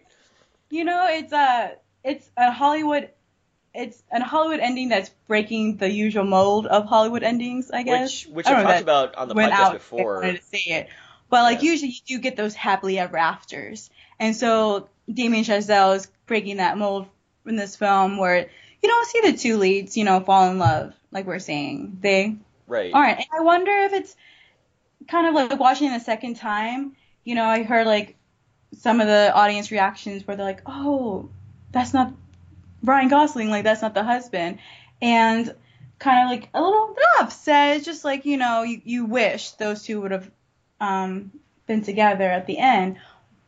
But I wonder if it's more of a relationship with them, with their own careers, right? Yeah. The true romance, I guess. It's their dreams. That's the idea right? that they followed their dreams. And which is what he even talks about before, in their final kind of scene together. Is like, well, we don't know where we'll be, but what we know is what we have as far as what we can be doing. And things do work out for them in their own ways, which is upsetting as far as we watched a movie about two people falling in love and we don't ultimately get to see them continue to be in love, but we do get to see one person presumably have a better music career because of the whole John Legend thing, which did work out for him as far as making. He got his jazz club. Well, he got a jazz club, and presumably he's more successful than he ever would have been at just pining away. At Eventually, he'll meet somebody. Yeah, and then Emma Stone became a popular actress and found a new husband family. who she presumably loves just as much as she kind of Ryan Gosling for those few months. Right. And has a child, has a daughter. And it's just interesting because like that's what happens in life, though. That's why you're talking about the reality. You meet people, you get in relationships, and then sometimes they're kind of either there to kind of carry you through and help you see things in a different light and kind of pick yourself up and move on, and you learn from things. Yeah. And that's what's nice about this piece of film, like doing that. Yeah, and there's we have a lot of irons in the fire, and certainly I want to bring this up before I forget, but it did remind me of 500 Days of Summer as well. Just just in terms of the way that they break up, the year, right? So, and also the song and dance sequences, sure, but I think that there is that sense of reality when Joseph Gordon-Levitt goes to that engagement party, and I love that juxtaposition, but at the same time, yeah, man, like, it happens. If you're a jerk to people, it's not as though they're going to be receptive and just continue to be okay with you being a jerk if you're in a relationship, especially if you're in a relationship with somebody. But yeah, that's what I liked about 500 Days of Summer, that scene where I was telling Aaron where his perspective, and then what's actually happening. Reality versus expectations. Exactly, and that's basically La La Land in a way of like expectations. The two of comedy on, they're both a celebration of LA in their own way as well. Yeah. Aaron also brought up where it's like it'd be a great double feature. Yeah. It would be if you want to be depressed, but I wouldn't say they're depressed. I mean, there's dramatic elements, but I don't walk out of those movies not feeling happy. La La Land, it had me feeling not depressed, but it had me pondering, right? So that's a good feeling. Yeah, of course, and it's not like I mentioned that in my initial review last week of just like I really like when movies make me think after the fact, because it means that they have a pretty lasting impact, and that's partially why I went to go see Manchester by the Sea again. Of just again, I thought that the acting was really terrific, and I wanted to see if it would hold up a second time, because sometimes you're just blown away. And you want to see if it was real or if it was just because the initial impression, and it held up. So, but anyway, back to La La Land. You guys were talking about basically how they could be together, but it wouldn't have been they wouldn't have fulfilled their dreams, which is kind of an unfortunate thing, because that's what their fight is all about, right? Right. Their fight when he comes back for a surprise anniversary dinner. And she asks him, like, I don't understand, you wanted to be this real jazz musician, and here you are playing all these, like, ridiculous show tunes. And he's like, well, isn't this what you wanted? Like, you wanted me to get a job, right? So I have this job. Mm-hmm. And it's not a matter of the music. It's a matter of his choice to... He's not doing any... He seems like he's not going to choose anything but doing this tour and doing the album and doing more tours, as opposed to doing the club. Which is what his dream was. Like, she basically seems like he's selling out of, like, not following his real dream of jazz and, like, doing this weird, like, jazz pop-ish. Right. Or, like, electro-funk Electro-funk, yeah, exactly. Yeah. which I thought was hilarious when... I loved when he goes into audition with John Legend, and then John Legend turns on the mixer, and it's like, oh my gosh, this sounds awful. That was his most nice guys moment in that movie, with Gosling making like a face, just like doing a little comedic beat. That felt like something straight out of Nice Guys when I was watching that. Like, where did that come from? Like. Also, Ryan Gosling. We talked about that in the other episode though, where I don't think it's that the music is bad. It's different from his style. It's different from his style, right? But it's actually. But it's not jazz. Okay, we're talking about film and like the music here, jazz. It's not older jazz, but that's the idea of jazz. It's not real jazz. That's what I like about John Legend's explanation of it, right? Which is like, hey man, jazz isn't the past, jazz is the future, and again, you just have to constantly reinvent things to keep it fresh, but at the same time, like, you don't have to go away from the classics. You can reinvent it, basically, right? Or just have your own style, and that's what I liked about John Legend's presence in the movie, of just saying that you're thinking about this one-dimensionally. You should really think about it 2 or 3-dimensionally, because how you're thinking about it is this outdated way of thinking about it, and those guys will never die. Like, all those legends on your The wall, the and legacies all of those those, people. yeah, all those collectibles that you've been collecting, those aren't gone, but they've influenced the way that we're doing it now. And sure, it might not be his ideal representation of jazz, but for him in the movie, it paid the bills, and unfortunately, that's what he thought Emma Emma Stone. yeah, that's a Freudian slip because I'm in love with Emma Watson. But it's what he thought Emma Stone wanted, and same thing, right? So she thought that she wanted to be this actress, and she tried it, but then she was like, well, I can't do it, so I'll just create my own play, and I'll star in it, and nobody's going to come to see it, which is unfortunate. But, it's... the right one person came to see it. That is true, yeah. But, it's almost like... we keep on coming back to it, but it's almost like life, and not that life has all these fantastical, serendipitous moments, but just more of, well, in the right moment, somebody might be there to watch your play, even though it sucked, or you might have thought that it sucked. But it's also like, I often found that it was, while it was grounded, it was also whimsical and fanciful, and there are other movies that are way more grounded than this, sure, but are you going to have as much fun, tapping your feet and listening to the songs in those other movies? Probably not. Because this is a musical. That's what this movie is. Yeah, and I think Abe said it great, where it's like, it's about influences, right? The whole jazz portion you were talking about, and influences, and not, doing away of where it came from and where it started, but like reinventing it and everything. That's what Damien Chazelle is doing with La La Land. It's not Singing in the Rain. It's not Carousel. It's not any of the, West Side Story. It's taking, homage to these where it came from, older classics, and reinventing it for the modern audience. Right. Yeah, which is why it feels really familiar, right? Yeah, I mean, like, you guys watch it and I watch it, and we probably thought of a lot of movie references. Like, again, we unpacked all this stuff, and that's why it doesn't feel brand new, and that's why I see, like, I have said that there's other movies that have done it better, but again, I don't think anyone's going to watch Hail Caesar and be like, man, I could have really done with more of that Cold War story. It's like, no, probably not. I mean, that's probably what turned people off. But again, they did, like, the Coen brothers did such an amazing job with the choice of footage, like film that they use, and the way that they shot it, and the color, the correction, and whatever else. Like, it looked phenomenal. But again, I agree with you. That you're bringing up Hail Caesar. I mean, there's only like 2 musical scenes in that movie with Channing Tatum and Scarlett Johansson. Sure, yeah, but I'm also talking about the way that, like, I call back to those 1940s movies of just. Yeah, that's the movie. And that movie is a direct homage to the golden age of Hollywood. Right. La La Land,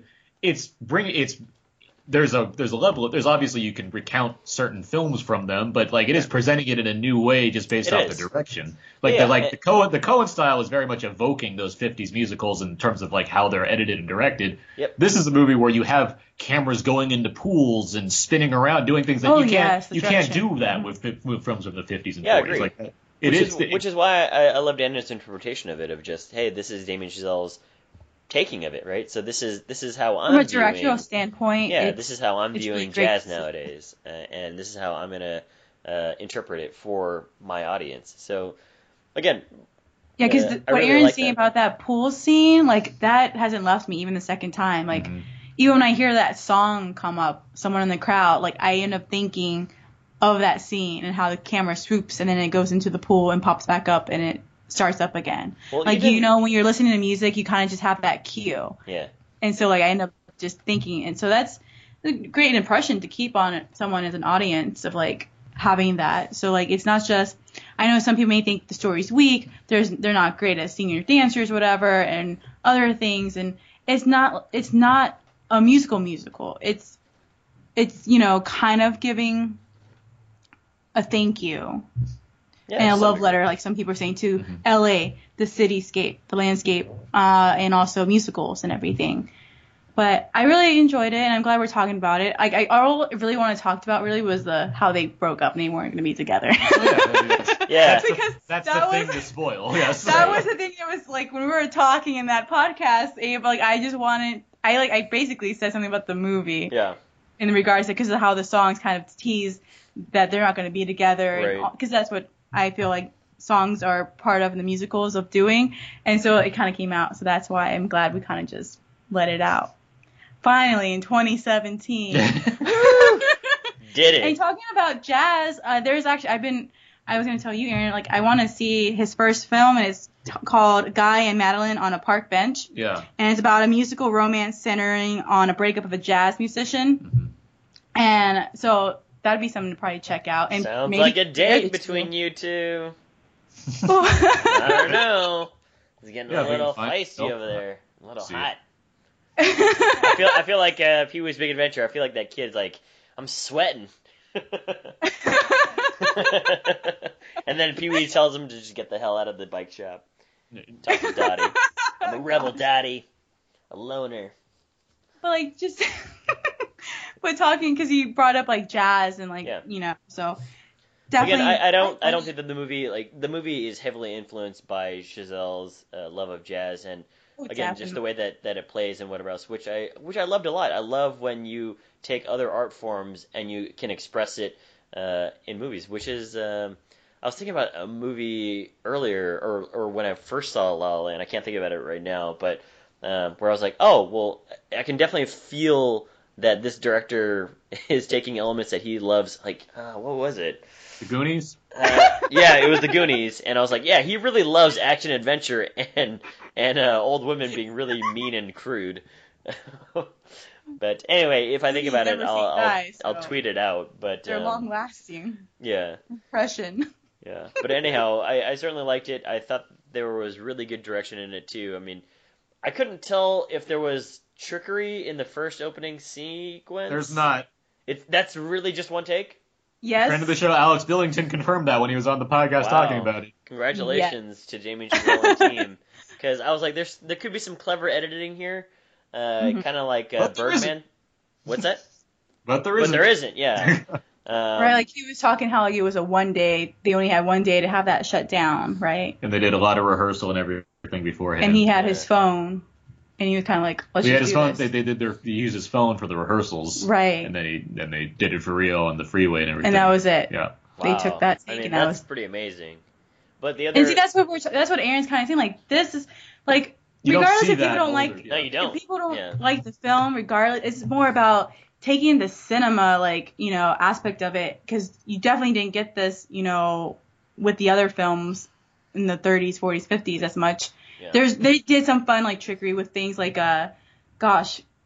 what's the moon one? George Méliès, we were just watching. Oh, yeah. Like, there's some trickery with, like, film there, like, you can appreciate. There's certainly all kinds of things throughout the decades of film you can appreciate how directors approach certain things. And so it's exactly with La La Land. So, like, the scene and the one that you like with the pool. I mean, I thought that the first, 30 minutes was great for all the singers and dancers that have been trying to break onto the screen, because that's just a whole bunch of dancers. And the other thing that I'll quickly point out is, Anna, you mentioned, the pool sequence, and so did you, Aaron.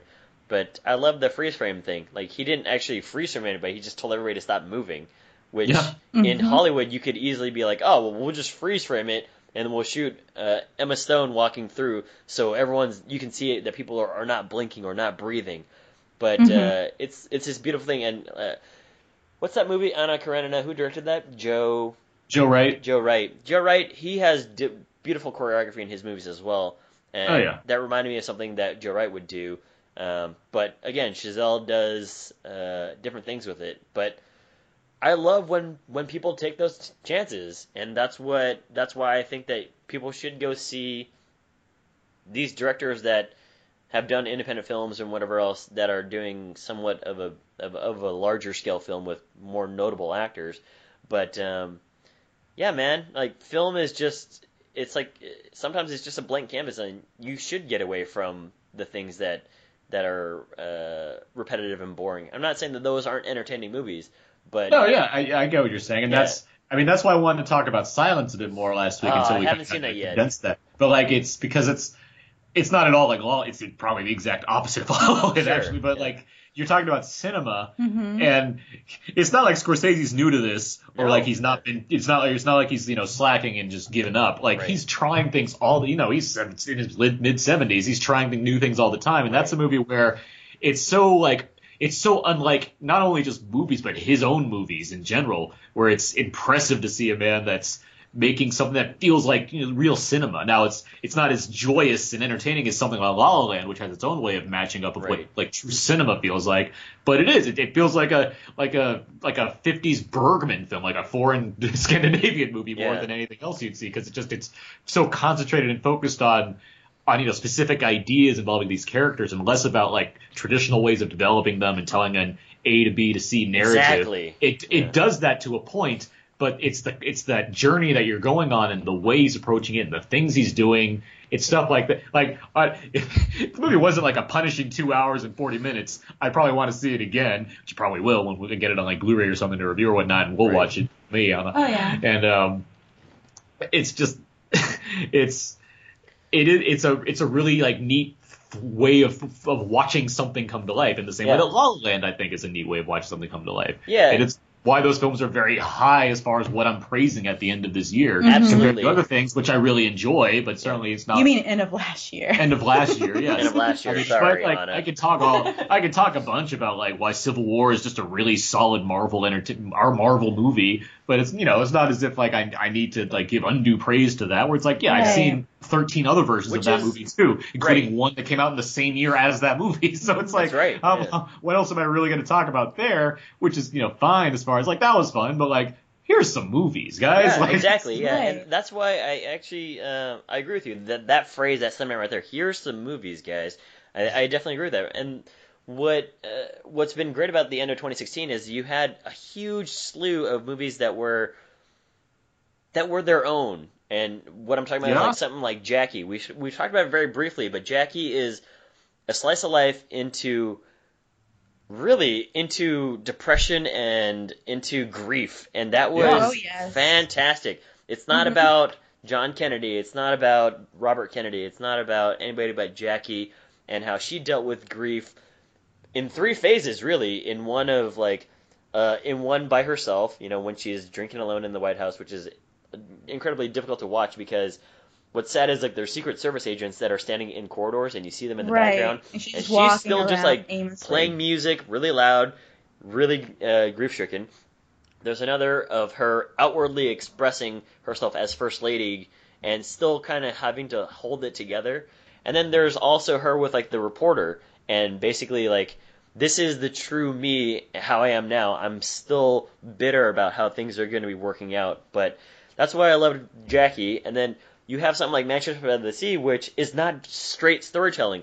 They could have done all the early sequences, they could have done all the flashback sequences in the first part of the movie so that it plays like traditional movies, but the way that they do it, it's so earned. It's so earned the way that you see how Casey Affleck's character has been affected by the city that what happened, yes. Yeah, by that he loves and hates. And the way that it comes about, it's like, I didn't even expect it to come out that way. Like I was watching the movie and you just see Casey Affleck going out to go get some more beer, and then I was like, holy fucking shit, this is incredible the way that Kenneth Lagerman, like it's brilliant the way he did it. So I agree with you, Aaron, wholeheartedly that these are some movies, and this is why I appreciate something like La La Land, just to bring it back of it doesn't have to play traditionally, like, and the way that's why I loved Whiplash too. Is like, I had so much conflict in that movie. I was like, well, did Niedermeyer win or did the other guy win? Because I don't know who's on top here, and that's where it really blurs, and that's why I enjoy going back to Tyler's question. It's like, or Adam's question. I'm sorry, Adam's question of like, independent movies. Like, you should go see them because they help you appreciate things that directors are doing and what these artists are doing. And while I'm not a huge, I haven't seen as many as Anna or Aaron, like the ones that I have seen, I like to vary it up because it really helps to appreciate, even something like, something, even when you watch older movies, like, it just helps you appreciate what people are trying to do. And listening to how people have created it, it's like, it actually really adds a lot, which is why I love director's commentary. And I know, Aaron, you love them too. Yeah. But because it definitely dives into more, like we're talking about, like cinema. There's just so much with cinema. It's not. I mean, I guess if you want to talk about what is like the average viewer, maybe they're just going for the entertainment value, right? Whereas like Which is nothing wrong. there's with. nothing Yes, wrong certainly with nothing that. wrong with that. And where we definitely dive into more of like whether it's the direction, the score, the cinematography, sound design. Like there's so much more that There's I a don't lot think... of ways to appreciate different things. Yeah, There are right. certainly, someone like you or me who have professions that are that we're crazy enough where like we want to pursue this more, so we want to analyze on a deeper level. Or Right. Abe, you and I, we want to have a I'm- show talking Like, about movies I'm a weekly. pretty casual moviegoer compared to you, and I still consider myself like I don't do this professionally. I have a regular 9-to-5 job. No, but you do But- a weekly podcast of me where we Right. analyze Right. films together. Yeah. I mean, it's And again, So I mean, we're all here on a level where we're not just going for the entertainment value solely. Like there is that entertainment, that's there, but like right. as well, you're taking. Cause I really enjoy production design and score and Right. cinematography, whereas Aaron maybe is just like it's sound design is one of your things and cinematography as well, and so like an Abe, I'm not too sure what your like 3 would be. It's a lot of cinematography, score, and it's actually production design. So, for example, in Jackie, like to get all those pieces in the background, like nobody really thinks about like whatchamacallit, like I don't know, like in Manchester by the Sea, there's a scene where Casey Affleck is talking to his boss, and his boss is like, "Hey, stop being so mean to the tenants." It takes a lot of effort to create that mess of paperwork in the background. Like that's actually a thought that people think about, and that's what I like about production design. So yeah, that's what I like, think about. It's great. Yeah, and so anyway. because with La La Land, like whether or not people liked it or not, and are unhappy with the ending being unhappy, there's so much more to take away from cinema than just that. Like you shouldn't like have to like leave the theater and be like, oh my gosh, they didn't end up together. It's like, how about we just sit and have a conversation, moment, and just like talk about whether the camera, how it was moving, or something else. Yeah, and that's actually really why I like Leica quite a bit. Aaron likes Leica quite a bit as well. But again, Leica takes chances. Kubo cost $65 million to make. I think they only made like 59 or 60 million. But they're still going to make movies and keep on trucking. It really is unfortunate that something like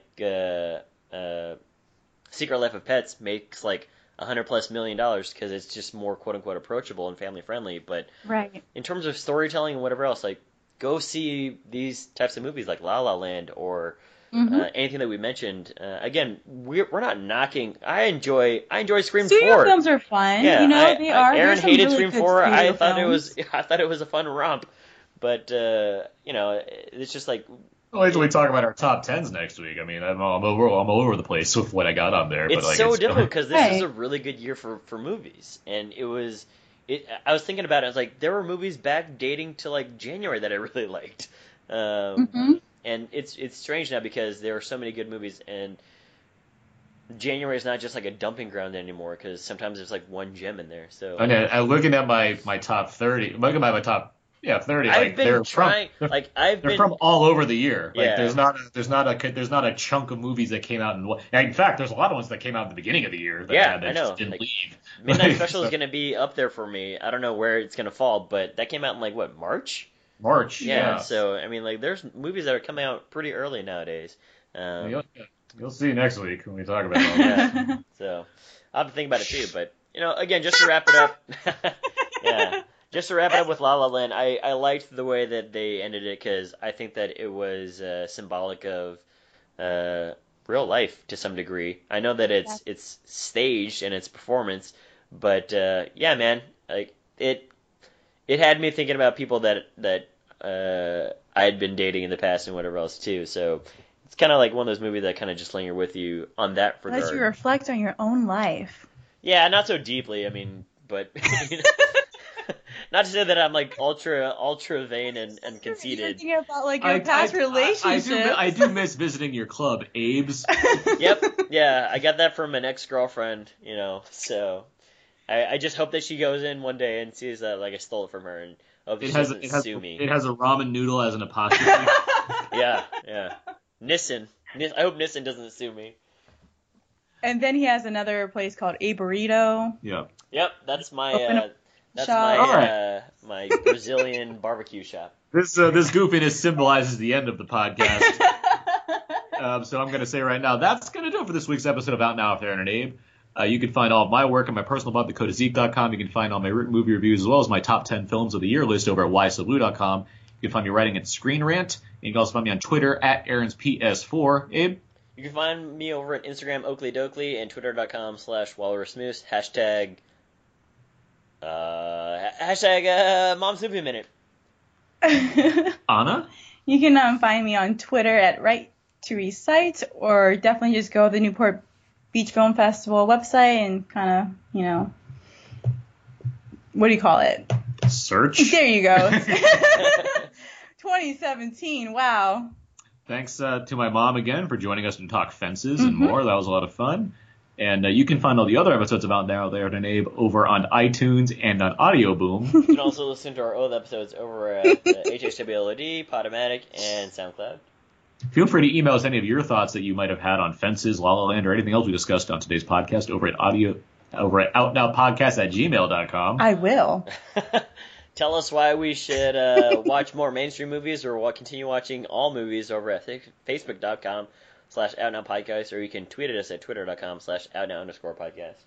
And of course, there's our Tumblr page. You can send us all the gifts you want of Denzel doing his Denzel thing. Denzel in the rain, in the Equalizer, pulling his little gun up. Over at OutNowPodcast.tumblr.com.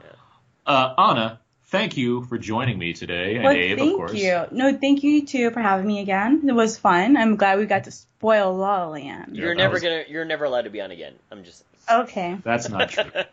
I'm done. That's not true at all. There's other podcasts, There are, yeah. And, yeah. Anna's Movie Minute. That's the new podcast. We got our top 10 coming next week. That should be a lot of fun. We're going through all that. That'll take some time as well. We'll have to see how it works out. Usually we record with multiple guests and we kind of piece it together because not everybody can make it at the same time. So we might do that again, but we'll figure it out. Yeah, and I think that's going to do it. So until Happy New Year. Yeah, Happy New Year to all. Happy New Year. Happy 2017. We'll put up a new contest at some point because contests are fun to do, and be good to start the year off right with some fun contests. It'll also be good to get some new iTunes reviews, so maybe those will go hand in hand. And yeah, so that's going to do it for this week. So until next time, so long. And Happy New Year. I mean, goodbye.